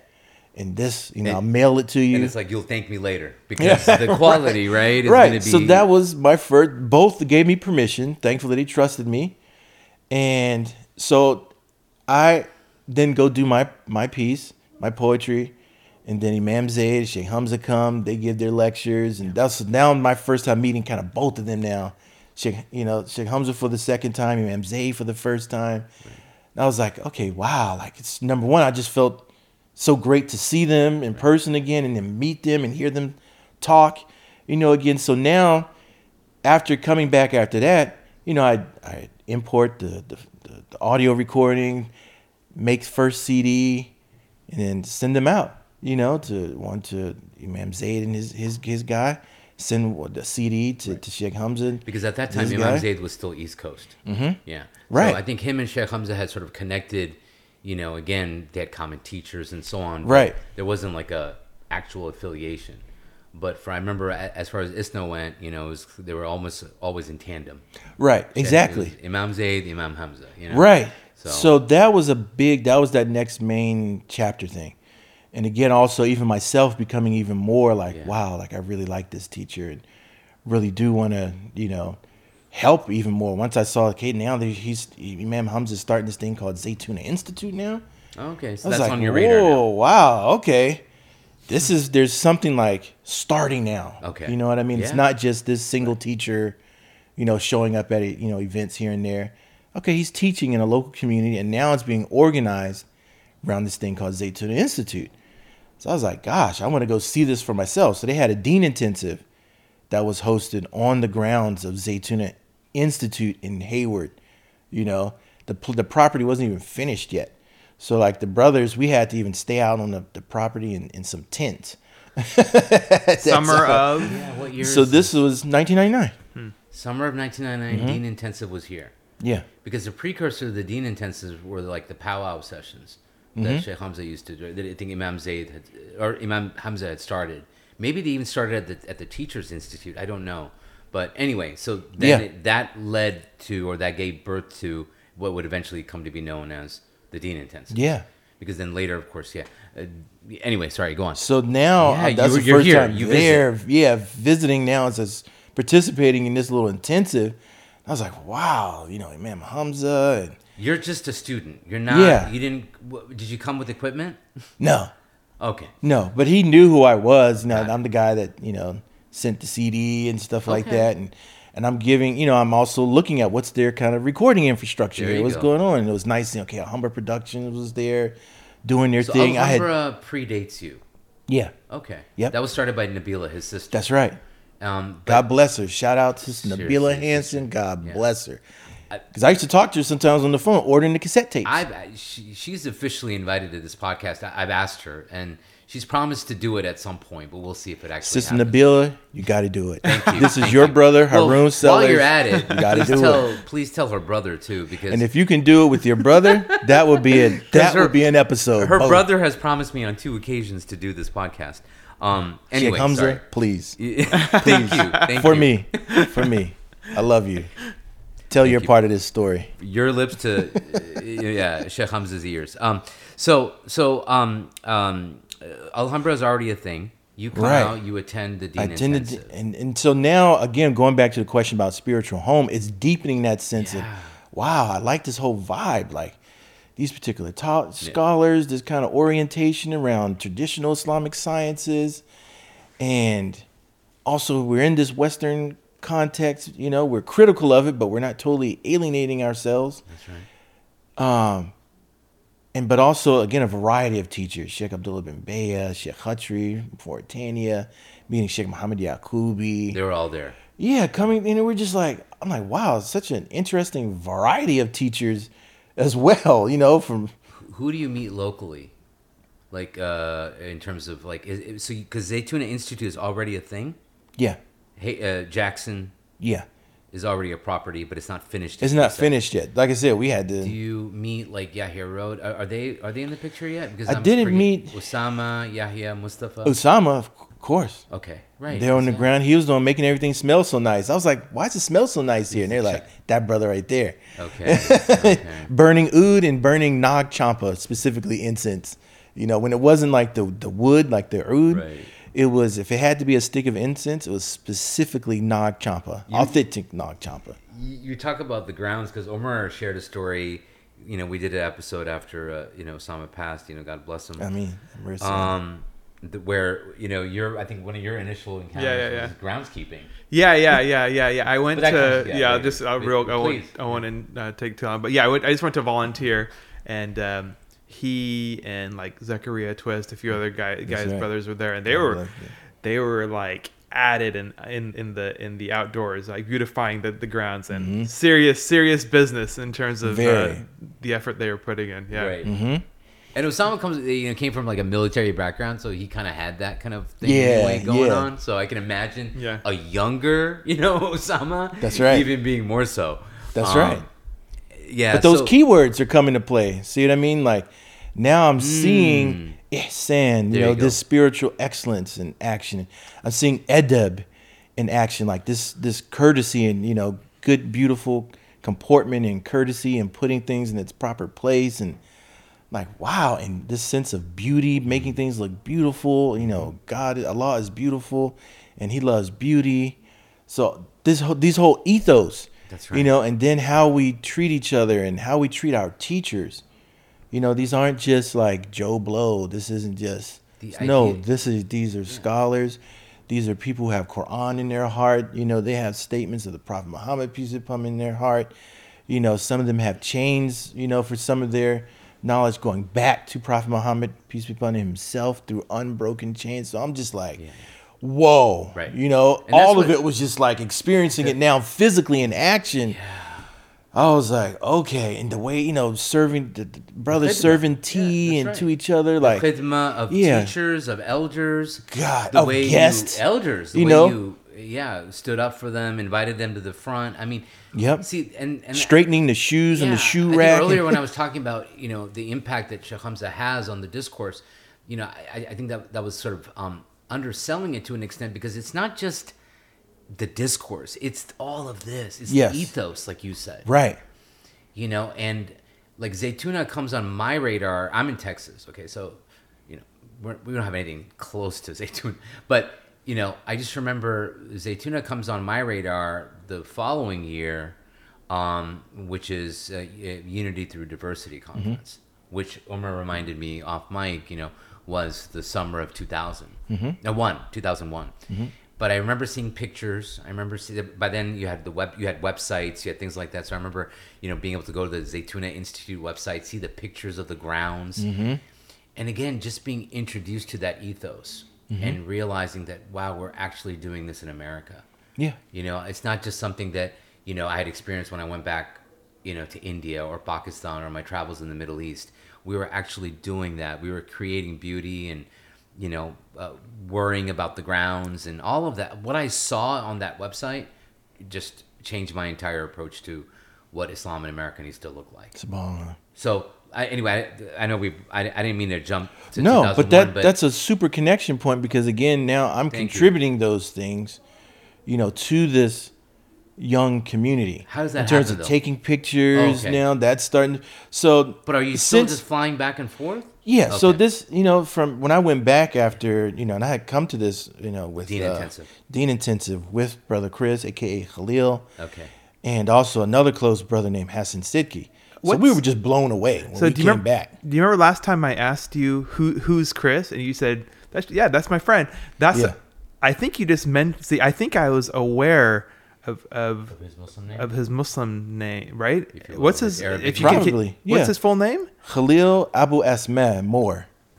Yes. Because his last name is Moore, so Khalil Moore. That's why I was asking last time who, because I thought it was like I thought you were yeah, gonna you did connect ask the that. dots there, because I think he's somebody who was out here a bit, right? Yeah, well, yeah. he never like moved here I like think I I met did, him. but he's come back when he's even done like some Yeah. translations That's for right. shit. That's right. That's Sheikh why I was Hamza, asking some last time. community work. Who is Chris? Like, Yeah, and I think if now you saw his remember. picture Yep, and stuff, yep. you'd be like, okay. I've met him. Okay.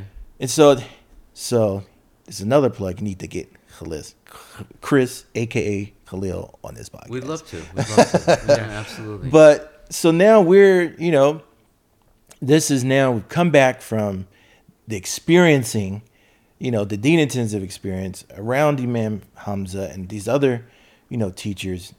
That felt like my vibe.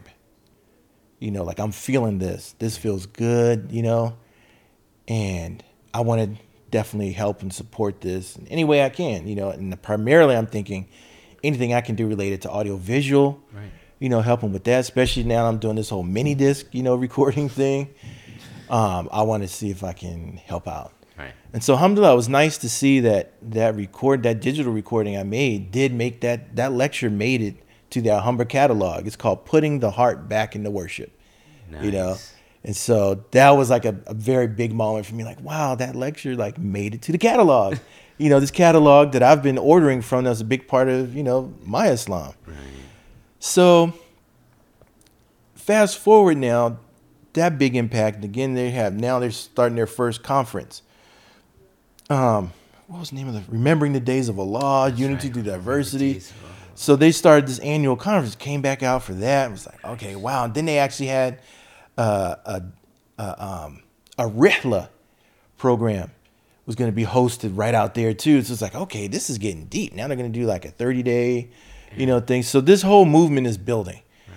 And between that time, again, I'm just trying to help from afar. Right. If you will. And when I'm there, hey, anything I can serve with, whoever the AV folks, shout out to Brother Feridun Mujaddidi. Really? Because he's obviously the big OG in terms of, OG not meaning original gangster, but one of the openly God conscious. I love it. That's how I say beautiful. openly OG, God openly conscious. God conscious. Okay. People in the community who really gave, inspired that Zaytuna Institute having a home and a structure around Sheikh Hamza's teaching. I can't recall who, but we've had a guest on the show who talks about how, Feridun was instrumental in kind of taking Imam Hamza, again at the time, being one of the teachers at Masjid Noor or MCA, right, both affiliated, right, into and introducing him to other parts of the community. I think strip mall down the road, right? That's right. Yeah, which was the precursor to Zaytuna. That's right. That's right. Right. I've seen pictures because we've done like a photo thing, history of Ta'leef, and we also, because Ta'leef's origin stories run parallel, right, with Zaytuna's. And so I've seen pictures of that. Yeah, Peralta, that one, or that Peralta comes later. No, that's Rumi before, bookstore. yeah. We're talking about Khalil. No. Sorry, But Peralta was also, I think that's a Ta'leef location. Sorry, earlier. But anyway, sorry. Fascinating. Yeah. So when do you get the gig? So now, exactly. So now, again, just kind of helping from afar and trying to do anything I can to just help. Oh, sorry, you brought up Feridun for a reason. I brought him up because, again, he was very instrumental in the Zaytuna Institute. I see, okay, in building it up. Yes, and just, okay, let's give this, a home around Sheikh Hamza's teaching. And now we want to do Zaytuna Institute. Okay, well, that can't stay in just as a little Hayward study circle that it kind of started with. And the place, little... Hayward Islamic School or something like that. It's like a little study circle at that point. Right. And it's like, okay, then linking up with, mashallah, Sidi Hisham out of Lucy. God bless him and his family. Finding a property, saying, hey, I want to make this happen, support it. Instrumental. Getting now that first little, home. Then, like, again, just having those first programs there, the Dean Intensive. Now they're starting like regular classes teaching at the Institute. So then I get a call, and I was mentioning Feridun because, again, he was one of the people really behind also a lot of the early recordings, during that period, and doing them well, in terms of audio and video.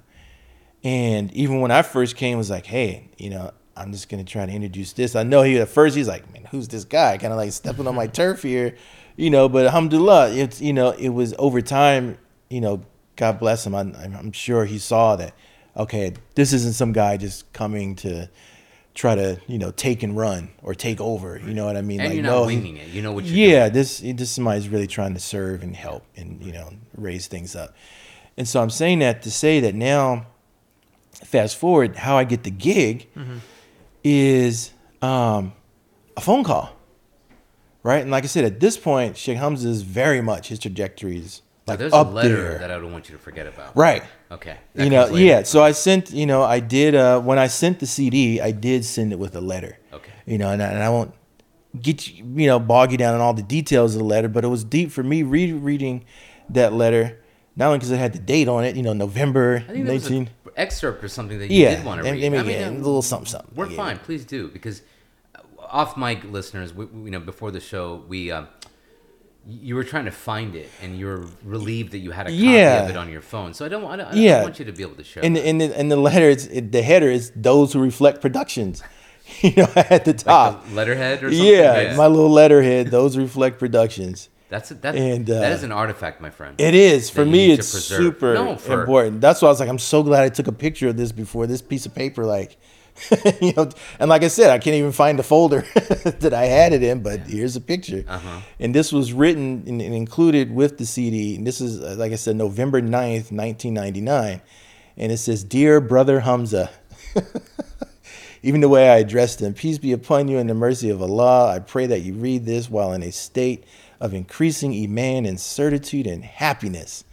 You know, and then I'm saying, like, sorry for the unnecessary delay, but here's the ISNA 1999 recordings right here. You know, due to the various recording circumstances, not everything is super quality, but at least you'll have something for a beautiful memory. I took a little time to edit and remaster the lecture, putting the heart into worship, using my digital studio, and then burned it onto CD. I then designed and printed a label and booklet for it. I did this to give you an example of my recording, editing, and design abilities, and because I like things to look, sound, and feel beautiful. Lovely. Since I was also a participant in this particular lecture, I wanted to preserve it in a nice way. Another reason was that I wanted you to see and hear how well these types of things can be done.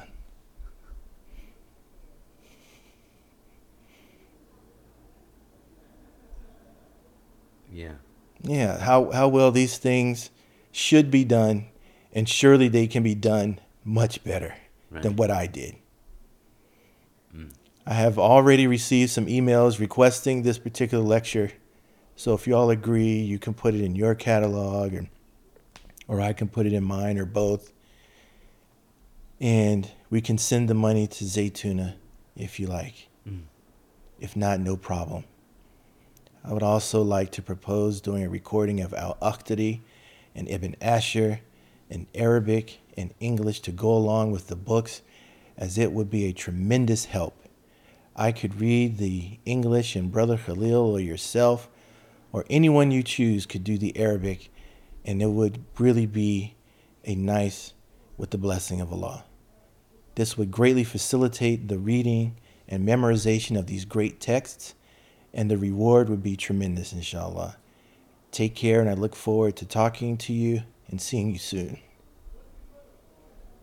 Oh yeah, and the photos that Hassan and Khalil took in Morocco and Mauritania are beautiful, and they recorded Sheikh Murabit al-Hajj, may Allah have mercy on him, you know, his answers to some questions that I sent to him, which blew my mind in their simplicity and power. May Allah preserve him. Inshallah, I'm going to put them on a slide and CD, and maybe we could fly over and present them really nicely, inshallah, at your new facility. So Mabruk. Corresponded with Murabit al-Hajj? Yeah, myself and Khalil and Brother Hassan, you know, we were all, I'm glad I actually read all that out, because everything I'm saying is also illustrating what I'm going through at that time, also my feelings about Islamic multimedia and quality, and, you know, wanting to raise that standard, and, you know, but also wanting to serve. Like, I'm not here, because like I said, Sheikh Hamza, you know, he's becoming like such a star. You feel that naturally, like, the people, you know, you have to have some guardedness around him. People really trying to be protective of him and his, you know, understandably. So, but for myself, and I think this also had to do with, because of my background and the music scene, was like, I'm not here to be just a follower, a groupie. You know, whereas I saw a lot of like groupieism. Groupies. Oh yeah. You know, and I was just like, that's just not me. You know, like when the sheikh would come, you know, on the scene, the groupies would just swarm, and I was always just, I kept my distance, stayed in the back, you know, and it's not because I didn't, you know, have respect for them and not love them. And, you know, a lot of them I was in awe, to be honest. But I was like, just give people their space, you know, and how can I serve and benefit, you know, in my own way? I don't need to be like that to appreciate you, you know. And I think, you know, and, you know, I need to ask Sheikh Hamza this, you know, like, maybe that's something that also maybe stuck out to him about myself. Right. You know, because every time, you know, we want to be around Sheikh Hamza, it's like the long list of questions, and, stuff like that. But for myself, I remember the first time Sheikh Hamza, after that last visit for a community event in the conference, we were invited to his home. Yeah, to his home. And he was like, you guys can come over tomorrow, because he had like an informal gathering. And then, Khalil and Hassan and I, because now we're talking about going to Mauritania, to see, this person, Sheikh Manab al-Hajj, who obviously had a big impact on him, was like, we want to go to meet the person who had this big impact on him. Yeah. On this person who's had a big impact on us. That's right. And so, alhamdulillah, once he found that out and was trying to help, facilitate that, he's like, come, meet at his house. And so it's so funny because, Hassan and Khalil had these questions, going to ask about this and that and, about the minhaj and the tasawwuf, all these, stuff. But when I met him, he's like, you have any questions? I was like, can you just show me how to make wudu? Wow. That's it. Wow. I don't want to know about minhaj or creed or some of the controversial things people were saying about Sheikh Hamza, from other ideology or ideological orientations. I was like, can you just show me how to make wudu? And I'll never forget, he literally, it's like he just leapt up off the floor, and it's like, I'll be right back. And he just jumped up and he brought out this watering, like a tray and then a water pourer. And he was just like, here's how you make wudu, according to the school of Imam Malik. And he just made wudu, demonstrated wudu for us in his living room. And I was like, that's all I needed. So it's like now every time I make wudu, You think he gets part of it. there you go. Anytime I do a good, proper wudu, he gets part of that reward and blessing. Right. But again, that was for me just trying to, what are the basics? What is that? Those essential things, not just all the outward kind of lights, camera, action stuff. Mm-hmm. What's the real essence of these things? So fast forward, it was after that event. Omar took Maliki Fiqh with Yusuf Ismail. That's right. Yeah. Previous guest of the show, but also someone whose story obviously very much. Yes, very much. And so, alhamdulillah, I'm back home, and I'm at Ritz Camera, working. Okay. And then somebody said, Aaron, there's a call for you, on line 1. I pick it up, thinking it's a customer. I said, thank you for calling Ritz Camera. This is Aaron. How may I help you? Harun, assalamu alaikum. You don't even have to tell me who it is, just the impression you're doing. Yeah. I was like, what? God bless him. God preserve him. I was like, Imam Hamza? Yeah, wow. He's like, yeah. I was like, wow, assalamu alaikum. Like, especially because I never gave him my work number 1. So I was like, and number 2, that somebody like this is calling somebody like me. I never was like one of those people like trying to get into his inner circle and trying to get his direct contact. Other people, friends, alhamdulillah, had that contact, but I never asked for it, And I was like, here he is calling me. Not only that, he's calling me at work, at the mall in Ritz Camera. This Muslim scholar who I really look up to and all these other people are really trying to get access to. And he's calling me at work. And he's like, what are you doing? And I was like, I'm just working, just doing my thing here at Ritz Camera. And he was like, you should move. That's such a awesome thing to say. And the way, you're just move to California. He's like, you should move. And I was like, move? It's like, wow. And he's like, the Prophet Muhammad, peace be upon him, wasn't just a man by himself. It was about the people who are around him. He's like, you should move. And I was like, wow, well, that's, I take that very seriously. What you're saying, but, my family's here, my community's here. And he's like, well, that's just something to think about, think about it and let me know. And you know how abrupt he is too. Like when he's done with the conversation. Done, yeah. So I'm still like trying to process all of this. And I'm like, well, but then click. Assalamu alaikum. He just, assalamu alaikum, click.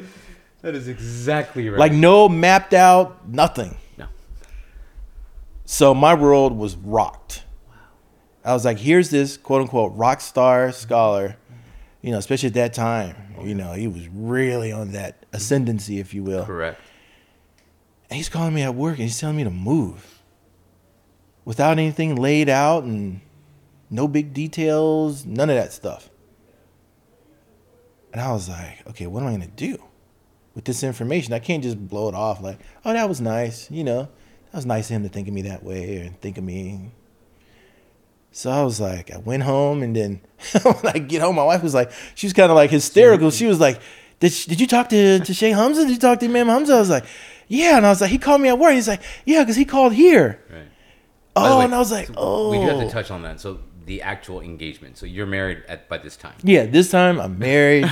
Yes. Alhamdulillah. I'm actually married. Yeah. You said 25 years earlier off mic. So, right. That's right. So you must have been married 97, 96, 97? Yeah, so this is early now, you know, in my marriage. Yeah. There you go. Alhamdulillah. Children already. You already Yeah, have at that a couple time. Girls? Okay. Yeah, I had two girls at that time. Right.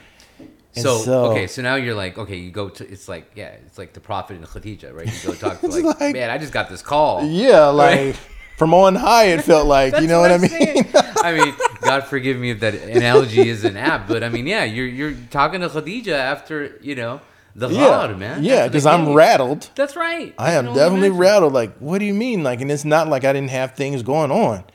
You know, my new kind of Muslim community and family is all in the area. I'm very active in the area. My blood family is there. My brothers, sister, parents, you know, my grandma, my aunts. They're all there. Right.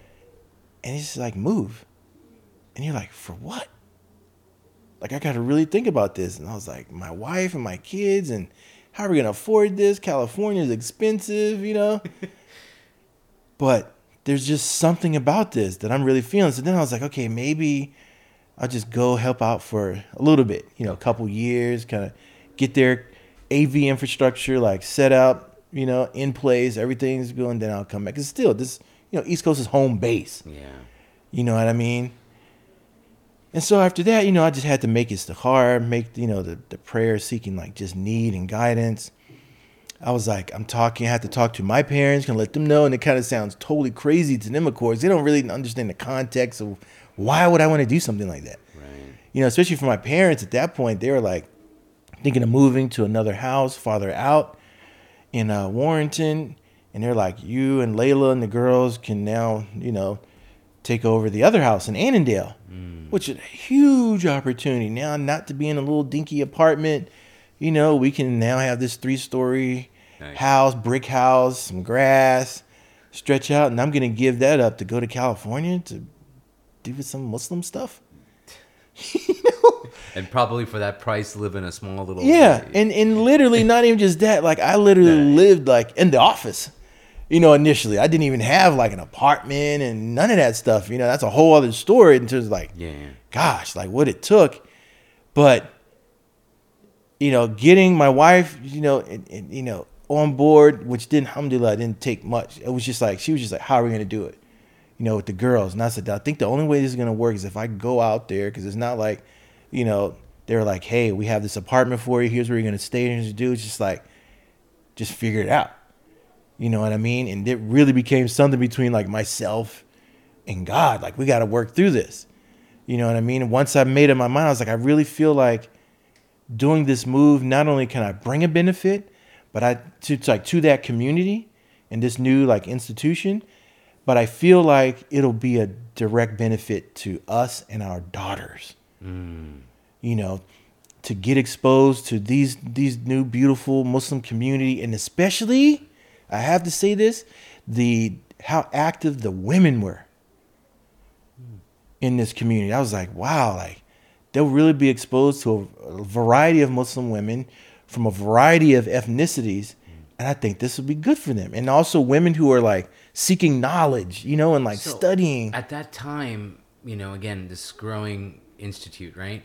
I would imagine it's almost like it's a very grassroots organization, but very kind of like family and extended family. So it's like, Is Yahya involved? I mean, like Sheikh Hamza's wife. And I mean, are they kind of involved? Like, because you mentioned sisters in particular, like Nabila. Like, these are family members of Imam Hamza, right? Sheikh Hamza. Are they active in the community as well, working with the sisters and stuff? Is that what you mean, or you mean? Well, in terms of the programs that they were having, like I said, they're teaching. You know, classes are being held on the institute property, and I'm seeing, okay, this isn't just like a men's club. I see what you mean. It's for families. Yeah, I'm seeing like brothers, sisters, men and women like coming out for these like community courses. And I'm like, wow, I think this would be good for my wife to meet women who are like this, and for my daughters to see like kind of aunties, who also have these keywords in their ethos, who have this sense of Islam as something beautiful, and we have to treat each other courteously and with edab and make things beautiful. I was like, I want that in my daughters. And mashallah, that foresight paid off, because 20 years later, your daughter did graduate from Zaytuna College. Yeah, two of them. And ever since, even before them joining Zaytuna College, they've been community servants, benefiting from programs at Tetleef and some of the other programs. For sure. And constantly giving back to other, like, younger Muslim girls. The Rahma Foundation programs, pretty much most of the programs that have been kicking, initiatives that have been kicked off that involve Muslim. Your daughter was a mentor to my daughter's youth group, like when my daughter did Inheritors, because she had been part of the initial program. So see what I mean? Yeah. So it's full circle. Now they're which is a big full circle for me, because they're Jenna in particular is very involved in MENA, and now Miriam's involved in MENA. Yeah. And that's, where I kind of started my Islamic activism was MENA, Same here. So again, now it's like you said, it did come full circle in terms of that idea of it, but selling that and having like some type of certainty about it, because now it's like, well, I need to, since we don't have an apartment later, I'm going to reach out to your parents in Canada, see if I have their blessings, because I think maybe it'd be best if you and the girls go to your parents' house while we go move off to make this happen. Yeah. In Zaytuna. So super appreciative of you sharing all the behind the scenes here through the looking glass, right? I want to fast forward a bit to, Zaytuna Institute becoming Zaytuna College. Now, I know obviously we're not touching on 9/11. We're not touching on all the amazing media that you put out. I mean, I know that I was a consumer of those ever since the day that Pervez took me to Zaytuna Institute in December 2001. At that point, I was also somebody who tried to attend whatever classes I could. Because I was visiting here to spend years with Omar and the family. And I was like, I'm in the Bay Area. I mean, I have to go visit Zaytuna Institute because it was already on my radar because of the events like that I had seen online, like, days of remembering the days of Allah and unity through diversity. But we went there at night and it was like raining. Because I have it on video. I actually have it on video. You would probably you should check that. I took video of it on a handy cam. And we like peeked through the glass because it was all dark and it was night and it was rainy. It was a December. It was the holidays, so it was shut down. Not much going on. People were out for the holidays. But then Omar became a fixture. Malcolm event. There were so many events. That's why I remember your name. That's why I remember Khalil Moore. That's why it all came together. But I mean, I remember some amazing products that were put out with really fancy covers. We looked forward to new releases because they were like so enlightening and so eye-opening. Yeah. Shout out to Abdul Latif Whiteman too, and Peter Sanders. And my sister worked at Alhambra for a bit, so there's a lot of connective tissue. But nonetheless, I mean, I had moved away to San Francisco for a couple years, and then I moved back to Union City. And one of the things that was really interesting to me moving back to Union City is that Zaytuna Institute was 2 exits up. And this was in the summer 2007. Literally about a month before I was about to move into the house, I heard the news that Zaytuna Institute, 631 Jackson, down the street from here, was closing, and they were going to move up north to Berkeley and create Zaytuna College. And I mean, personally, I was definitely like, oh man, I moved. I wanted to like get back engaged with the community after being AWOL for a couple years up in San Francisco. But that was just my experience. I know that other folks who were more entrenched, way more than I was, were completely shattered by that. And it took a while for folks to understand the value of graduating from an institute to a college. Now, today, we know because there's graduates, your daughters have graduated with degrees. We understand. Help us understand what the community that was entrenched in 631 Jackson pre-summer 2007, what that meant and what the impact was of shutting that institute, that location down where there's so many memories and has so much spiritual impact, spiritual growth going on there. What did that mean to the folks who were impacted by it? For some, it meant shutting down their Islam. Shutting down Zaytuna Institute was like shutting down their Islam. Wow. And perhaps some even very literally, it may have had a very negative impact. Because for some people, everybody, it's different for everybody. Some people, the reasons they are Muslim, and the things that keep somebody engaged with Islam as a religion or practicing Islam as a religion is due different means. For some people, that means is a community. Mm-hmm. Having people, engaging with people on a regular basis, it helps keep it going. That's right. Helps keep the will greased. Oh, absolutely. Some people aren't so like people dependent. Like myself, I'm like very much a people person, but not so people dependent. For other people, it's the opposite. And so now you take that, as you already described, you all know how dynamic this new Zaytuna Institute community was, and just literally like the light it produced. Yeah, I can attest to that because seriously. like Pervez said, there were a couple years, 2002, 3, 4, I would say, those 3 years, I would go there, and it was literally like you said. There was a light. There was like a spirit, a serious spiritual uplifting you felt driving into that, parking in that, finding parking wherever you could, parking, and just sitting with the people and listening to Sheikh Hamza, but others, folks. And I remember it was like it truly felt like a blessed event when somebody would like Imam Zayd would come visit. Mm-hmm. And it was just like, people would, I myself would drive up from the South Bay through Bay Area traffic. I know people, but beyond that, people would come from all over right. the country, all over the world, really. You would see people here from UK, from all over, really. It was amazing. So I can totally understand what you're saying. But at the same time, I don't think, even myself, I don't think we know the impact that everybody felt because you were deeply in the community. Right. You probably know these stories where people were truly shattered. Mm-hmm. Yeah, to this day. I mean, a person like myself, who thank God and thank you to Sheikh Hamza, for seeing the value, having a sense of value for myself, still being there through all this. Especially, how it is, small organizations, all the different budget crises you go, all the financial crises you go through. Usually the first thing to go is the artistic seeming stuff. Oh, yeah. Here's a guy doing some audio recordings, but I'm also doing photography, which you see on that early Zaytuna Institute website. There's a photo section.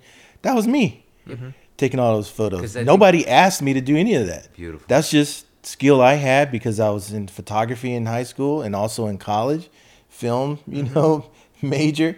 So it's like, alhamdulillah, I had the ability to do those things. Also, I did voiceover work. So you hear my voiceover in the beginning of some of the CDs. Yeah, this begins CD number two. Number two, right?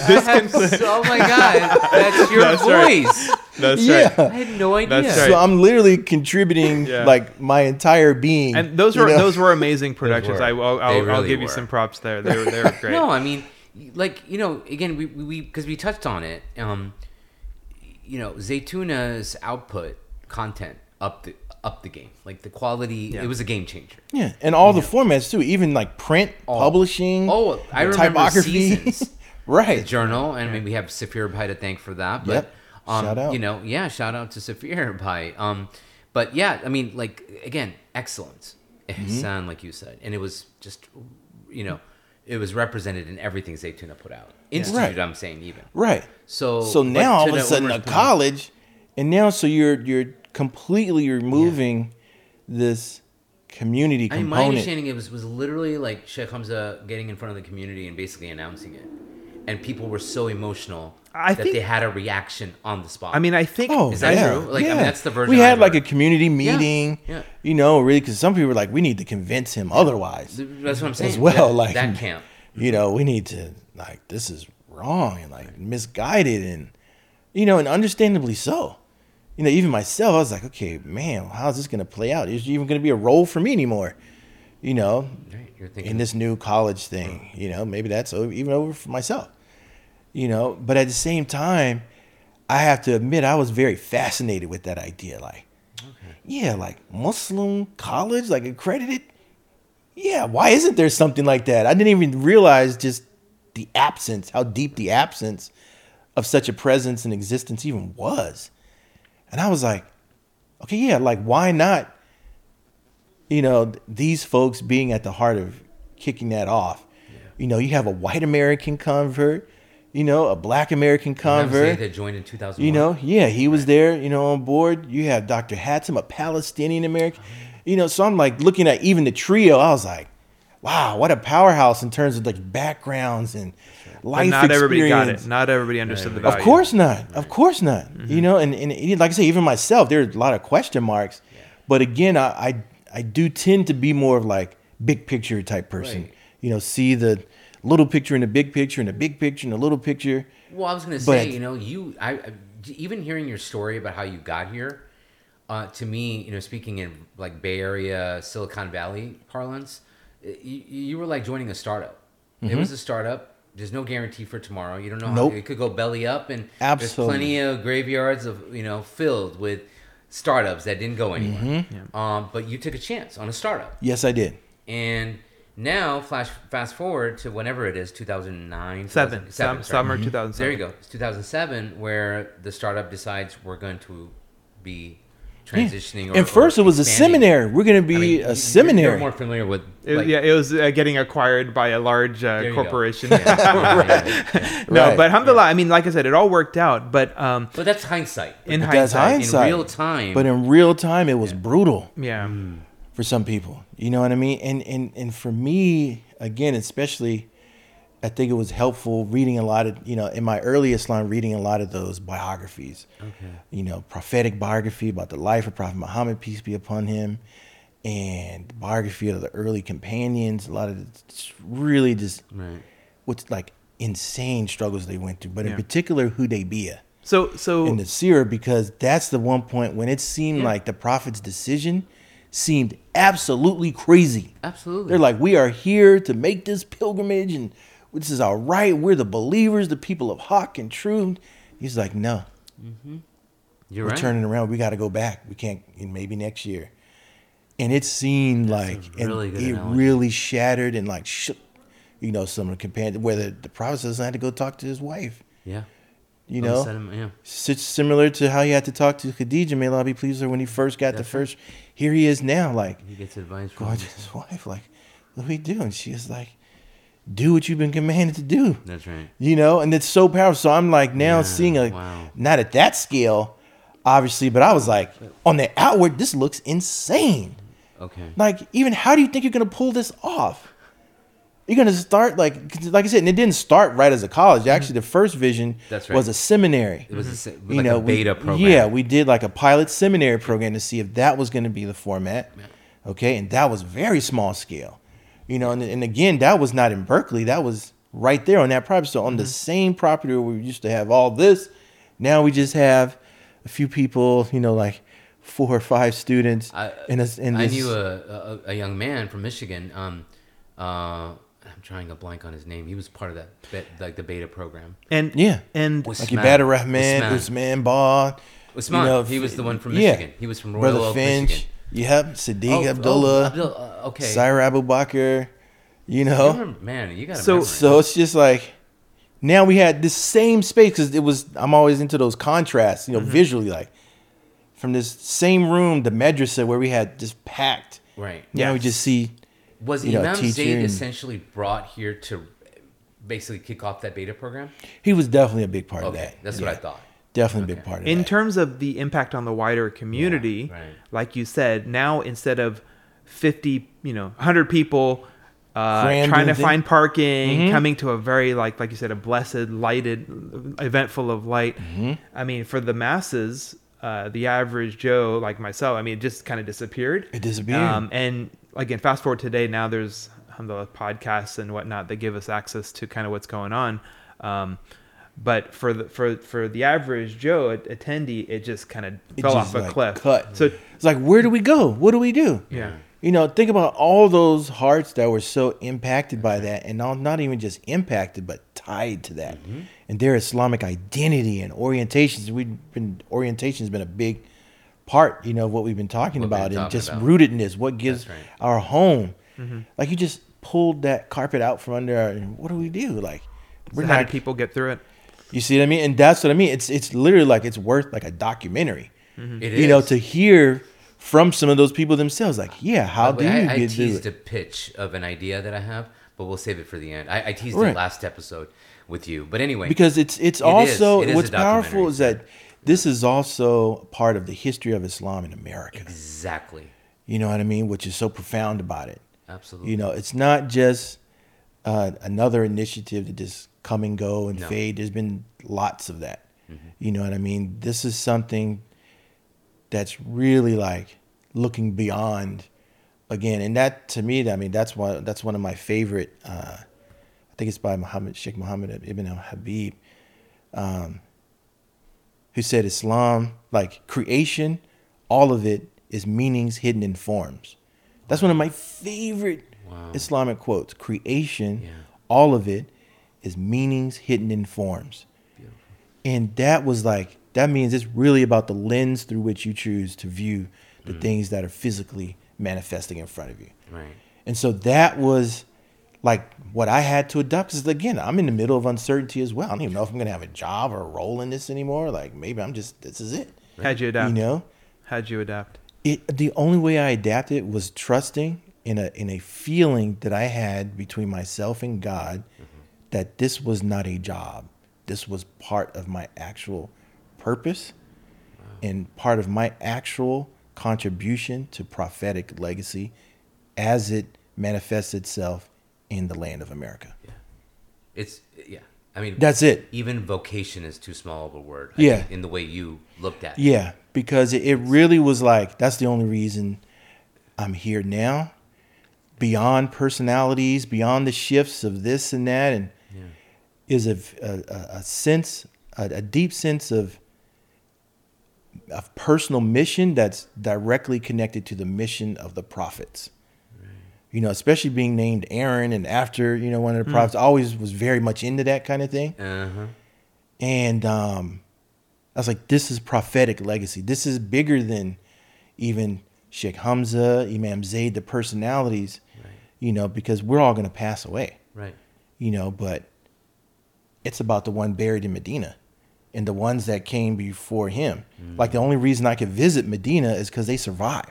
Like, they held it down. That's right. You know what I mean?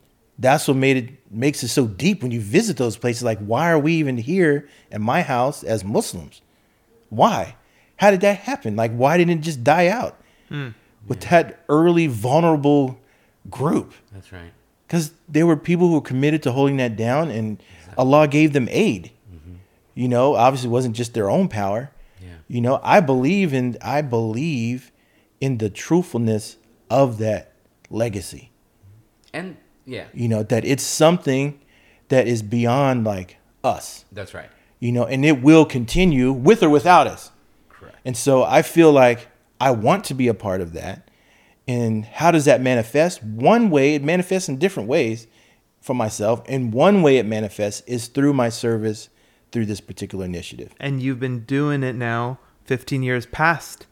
Right. This 15 is almost years, for that was 15 myself. that was 15 If years you take ago. it back to that 1999 recording, that's how long I've been serving. Yeah. Yeah, and but in terms of 2007, you stuck with it. Right. Well, my and- first, 2000. So when I moved, that's 2001 to serve now at Early Zaytuna Institute. Like I said, I'm living in the office even. I have I live in the Zaytuna Institute office. Wow, man. God, yeah. You Bless see what I'm and your saying? Family, yeah. And just trying to work it out. And then when my family came, that's where we took up residence in one room in the office, just still trying to make this thing work. Yep. You see what I mean? I mean, you joined from the ground up. I think, like I said, I apologize for the worldly metaphor, but the whole thing of a startup. No, I mean, you were because if Sheikh Hamza says that all the time, this is a startup. You were employee number 4 or 5, whatever, and now the longest serving employee. And so that just goes to show. And I think, like you mentioned, or you didn't mention this, or you kind of alluded to this. I think if there was any doubt, like when the Book of Islam in America is written, Zaytuna College, there's no doubt that it is a chapter in that book. Yeah. It is not a footnote. It cannot be a footnote. Yeah, love it or hate it, whatever. Zaytuna Institute, maybe you can make an argument that there would be a footnote or two. Yeah, it'd be there. Maybe. But I mean, I would argue otherwise. But fine, we can make an argument at least. But Zaytuna College, undeniably, a chapter in that book, a significant chapter in that book. So to you, I think Omar's point and where we're going, which is like, I mean, you had faith in the vision of the founders. You had faith in the belief that this was part of a prophetic legacy. You had faith and belief that there was a divine hand in all of this. And that, I think, is what guided you through that schism, right? That chasm in the community. And all the ones that happened since then. Sorry? And everything that's happened since then. It's not like, that's the one. Like Omar's point about like what happened, like how did you react? How did you adapt? I think Omar asked. And you answered it beautifully. I think again, this is me reading history from an outsider, so pardon me if this is not true necessarily. But I think Ta'leef, for example, plays a role in allowing that community to still have a place that they can go to on a weekly basis. It was the Sunday night Mawlid that then became Mawlid and Osama's class, Living Right, that became Zaytuna Institute 2.0, or a rebranding, or a spin-off, if you will, whatever the Bay Area vernacular of that would be.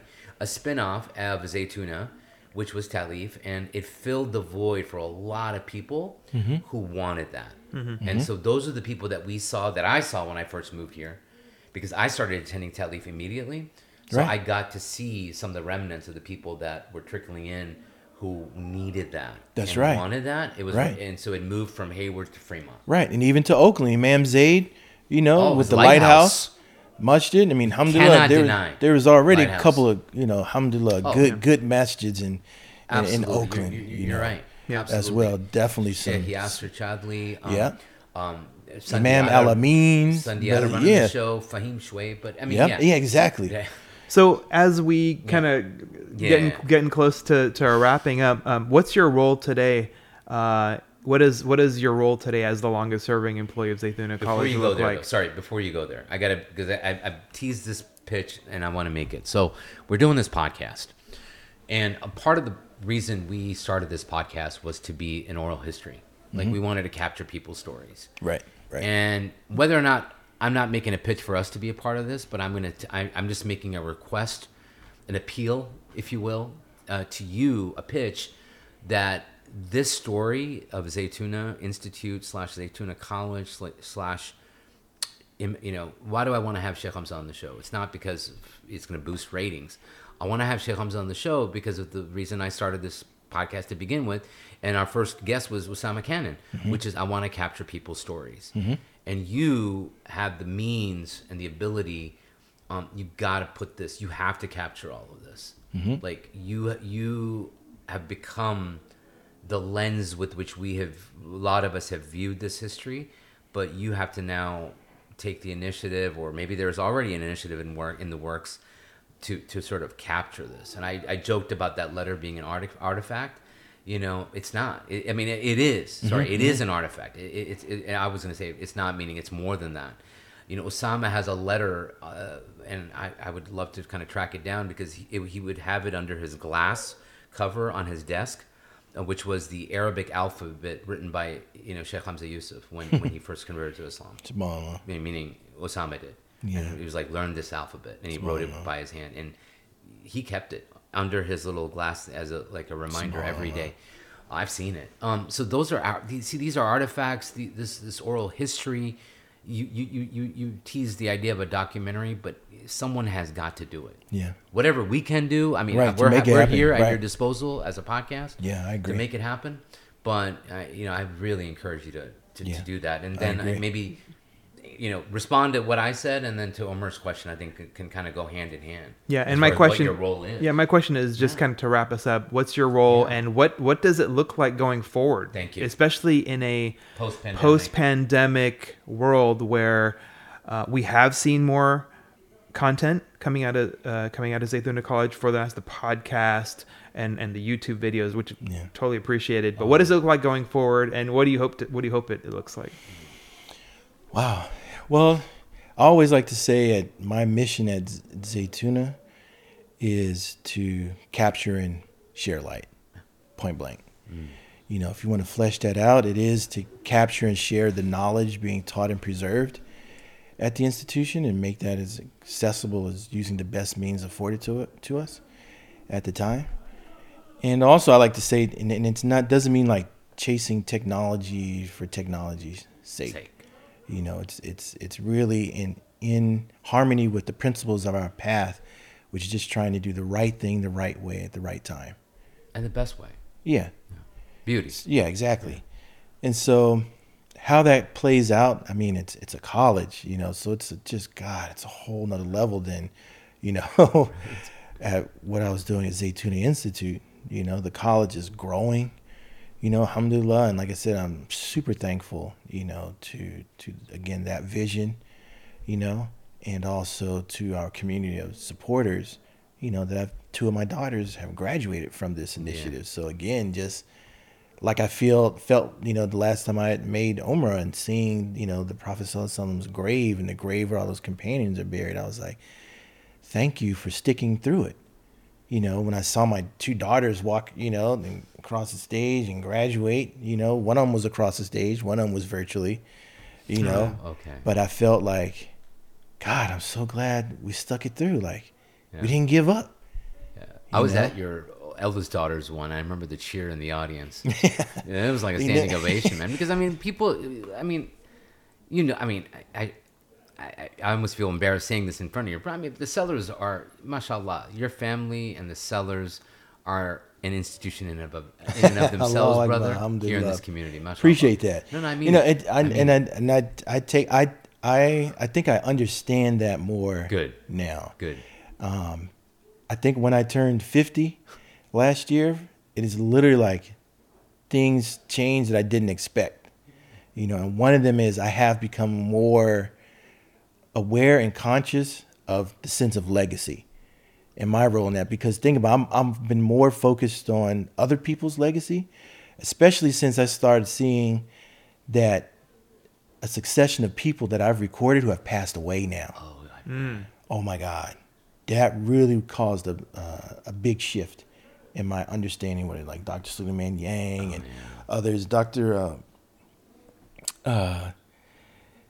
Zakaria, amazing female scholar, African-American sister who taught at Zaytuna. She passed away, and it hit me because when her announcement that I saw on Facebook about her passing, it said that the last place she spoke publicly was at Zaytuna College. Wow.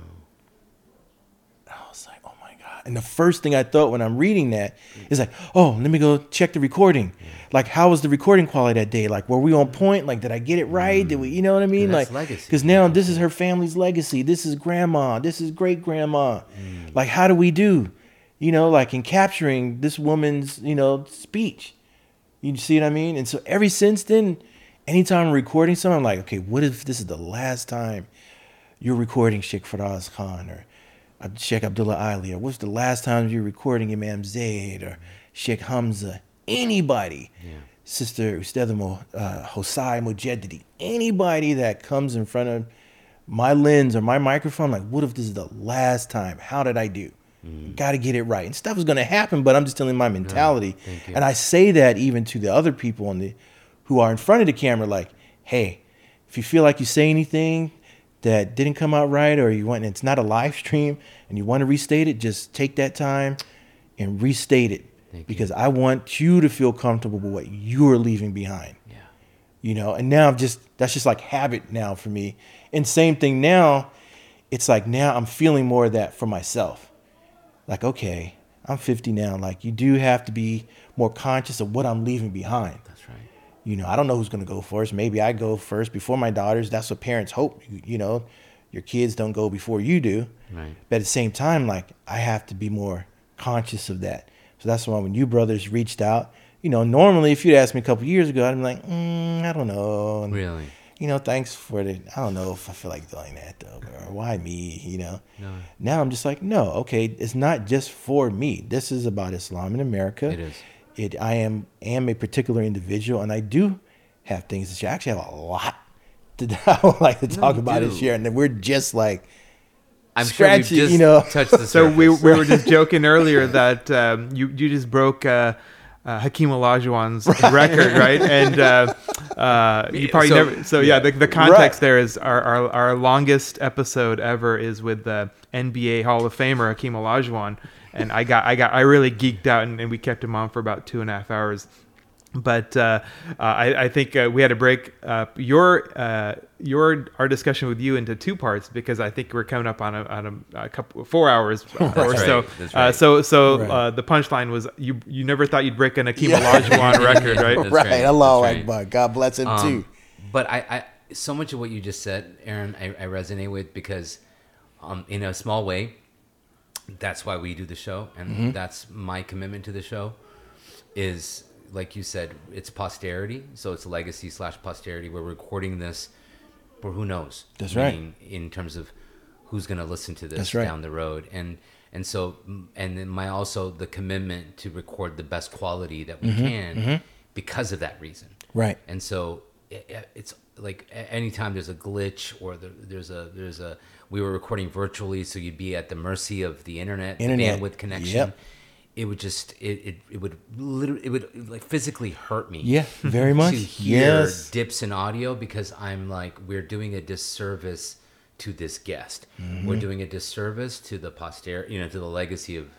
So I feel you, bro. I'm like, so glad you said speaking that. my language. Yeah, and you're speaking mine, and like, thank you for saying that, because literally, like, when it doesn't go well and things happen and the mic cuts out or something fails, like, I'm come home depressed. Yes.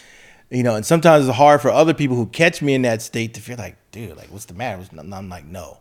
Yeah. Like, I am hurting. I'm questioning even my own existence. Maybe I'm just not even good, like. Imagine that, but also factor in, like, in the case of this podcast, it's the audio, it's the quality in the audio are responsible for, but it's also some of the content, right? Like, that question was stupid, Perez. Like, so there's a lot of that going on deep. too. It's deep. So it cuts really deep for me, like, in terms of like the introspection that occurs afterwards. But I gotta say, and I'm not saying this because you're in front of me, and to echo what Omar mentioned, or jokingly about you now having the title, as it were, for the longest episode that we've had. I went back, and I always like to go back, especially in this context, because we were going to continue the conversation from last week. Right. I went back and I heard the episode, and it was one of the like best and most engaging conversations we've had on this podcast. So That's nice to hear that. hats off to you, and That's nice to hear because you that. made it Appreciate happen, that. and you being an engaging guest made it happen. And I hope that in whatever way you feel a sense of, like you belong to a fraternity and like a community, if you will, of other guests who we've had on the show. So, you share the ranks of like Dr. Omar and Dr. Jackson and Imam Siraj Wahaj. And the name, I can go on and on and on. I mean, we've been blessed. We've been singularly blessed. Hopefully Sheikh Hamza hears your pitch, because we haven't been And blessed. his sister. Yeah, and Nabila. But we haven't been blessed yet. Imam Zaid, we've had. So anyway, Yeah, and I just want to echo that, and also say, as we talked about last time, like, personally, after 21 years of saying salam to you and having, a little chitter chatter here or there, it's been, overdue, but really wonderful to actually get to know you you at go. that next level. So inshallah, that our I hope little in phrase, our little catchphrase, from salutations to conversations. Yeah, that's right. That's like a series right there. thank you. You know what I Right. mean? And I just realized I didn't complete my answer to your question Yes. in terms of just Zaytuna College now. Right. It's just Yeah. really like, obviously the college surviving through this whole COVID, transition from, shifting to being also our college culture itself is very much about engaging It and is. being in person. It's The grounds, it's you different than what we were doing No, in the but you do institute, but there's agriculture. similar Yeah. like flavors that we appreciate in the Zaytuna Institute in terms of still being in the proximity of good teachers and cultivating good character and good ethics and practices again now, but in an academic Correct. You know, That's what college is so- about for a lot of, Right. for Yeah. most people. It's Right. not just the academic, it's the social. It's the- right. yeah, So the that, experience. and then you've seen the upper campus now. Oh, I mean, you know, numerous times. It's Yeah. a beautiful mountaintop property. It's- You know, now we have like the permaculture garden. Yep. You know, shout out to City Ramiz Kent, Ramiz Kent. Imam Dawood Yassin. You know, holding that down. And That's right. It's when you go up there. Oh, yeah. I mean, and especially I think the permaculture garden is because that's something that just did not exist on that property at all. Correct. Yeah. You know, the main buildings, they were all there, Right. but that garden, that's the Muslims It's who beautiful. came and built a garden amidst all, you know, the misperceptions about Islam and, you know, unfortunately, the dominant characterization of Islam is being like people who are angry, you know, and upset and violent. And then what are Muslims building on a mountaintop? A garden. You know, you reminded me because you mentioned Imam Dawood too. Last week when we recorded at Zaytuna College, you weren't. That wasn't the first time we were up there. We weren't at the upper campus. We were at the lower campus, but we recorded on site, on prem, as it were, with Imam Dawood Yassin. You just reminded me because I remember sitting in his office, and at that time we were talking about the project that was just being kicked off, which was the permaculture with Ramiz Kent, who is also, by the way, I've extended an invitation, so he's going to be eventually he'll be on the podcast. Yes. Yeah, he's very interested. So, And very interesting. oh, there you go, there you go. So thank you, Aaron. I can't thank you enough. So where can listeners engage you if they want to reach out? Obviously, they can find your content, but anything you want to Yeah. pitch or leave in terms of I want to pitch people falling in love with God and the prophets. That's it. That's what I want to pitch. You know, if there's anything I can do that contributes or sparks that love, you know, to want to love God and want to just love, like, you know, everybody loves superheroes. They were the first ones to me, like growing up, the Bible picture book, all the pictures, you know, there obviously weren't true representations, but they were impactful. Seeing these people in long robes and turbans and, you know, and reading stories about the splitting of the water, the splitting of the sea and people walking on water, you know, all these mirrors. I was like, these are superheroes. So it's like, I'm glad I learned about those heroes first as a young kid, you know, and then later when you get to Batman and Superman, it's like, okay, I get it. They're just trying to copy, you know, that's where that's coming from. Archetypes. And now it seems like reversed. You know, people are becoming obsessed with these heroes, these man-made heroes, and forget the heroes that, you know, men and women, you know, that God like sent, you know, like revelation and guidance to, and also manifested miracles, and not even just miracles at prophets' hands, people who are non-prophets. You know, he manifested miraculous abilities, great feats of strength, and all kinds of things. Among our saints And they're now, true. Yeah, and they're true and real, and I don't want that to be lost. That's right. I don't want people to give up on that now they're judging truth by falsehood. They see so much fantasy, then when they read about these, you know, tales, quote unquote, in scripture, they're like, oh, that can't be true. They see, you know, these magical descriptions they read about in the Quran of, you know, the unseen realm and paradise and hell. Fantastical. But I'm like, you're seeing these manifestations in films. You know, where do you think the inspiration is coming from ultimately? You know, from these things. So my point is that, you know, Zaytuna College is one manifestation of that. Yeah. You know, of that effort to keep that prophetic heritage alive and keep it manifesting in a way that's still relevant but still true to its origins. You know, and in a way that's still inviting and is characterized by beauty. That it still makes you feel good, like Maya Angelou said. You know, people don't remember everything you say to them, but they remember how you made them feel. Wow. You know, and I think that's an ethos that's at home with us, and we should be reminded by. Good. Yeah, You know, beautiful. we should be very conscious of how we treat each other. You know, that prophetic character, like the book. You know, prophetic, you know, characteristics and the content of character.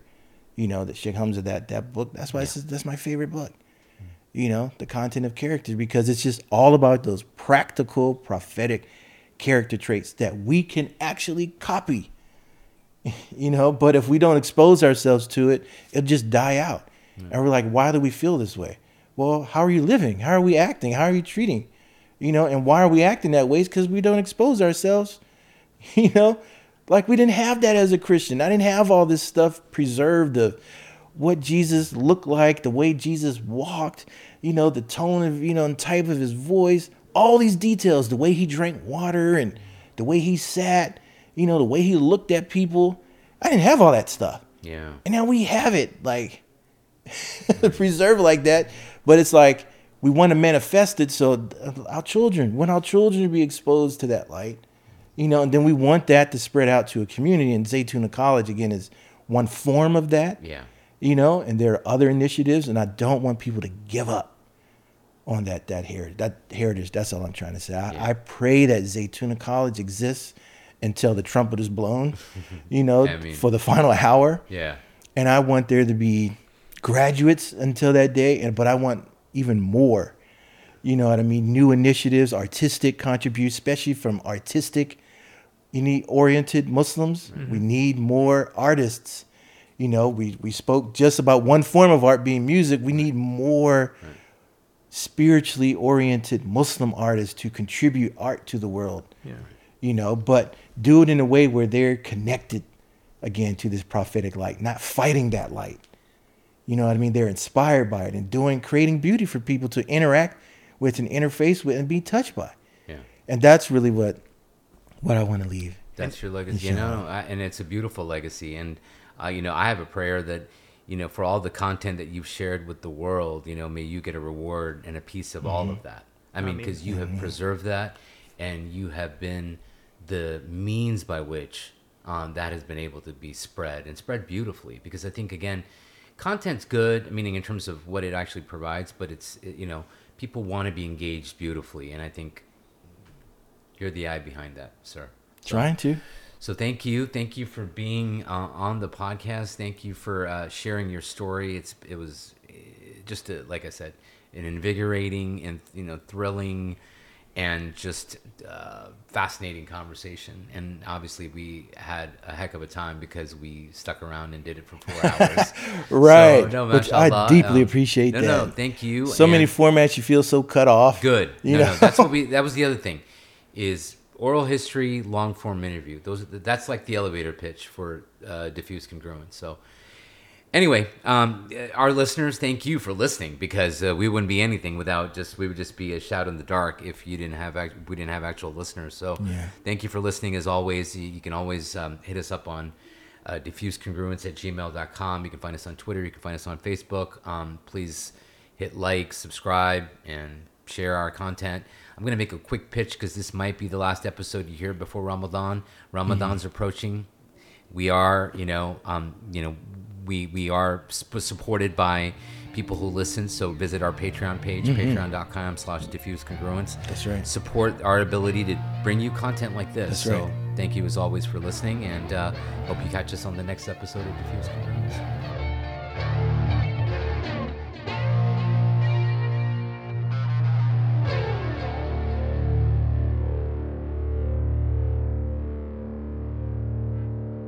Mm-hmm.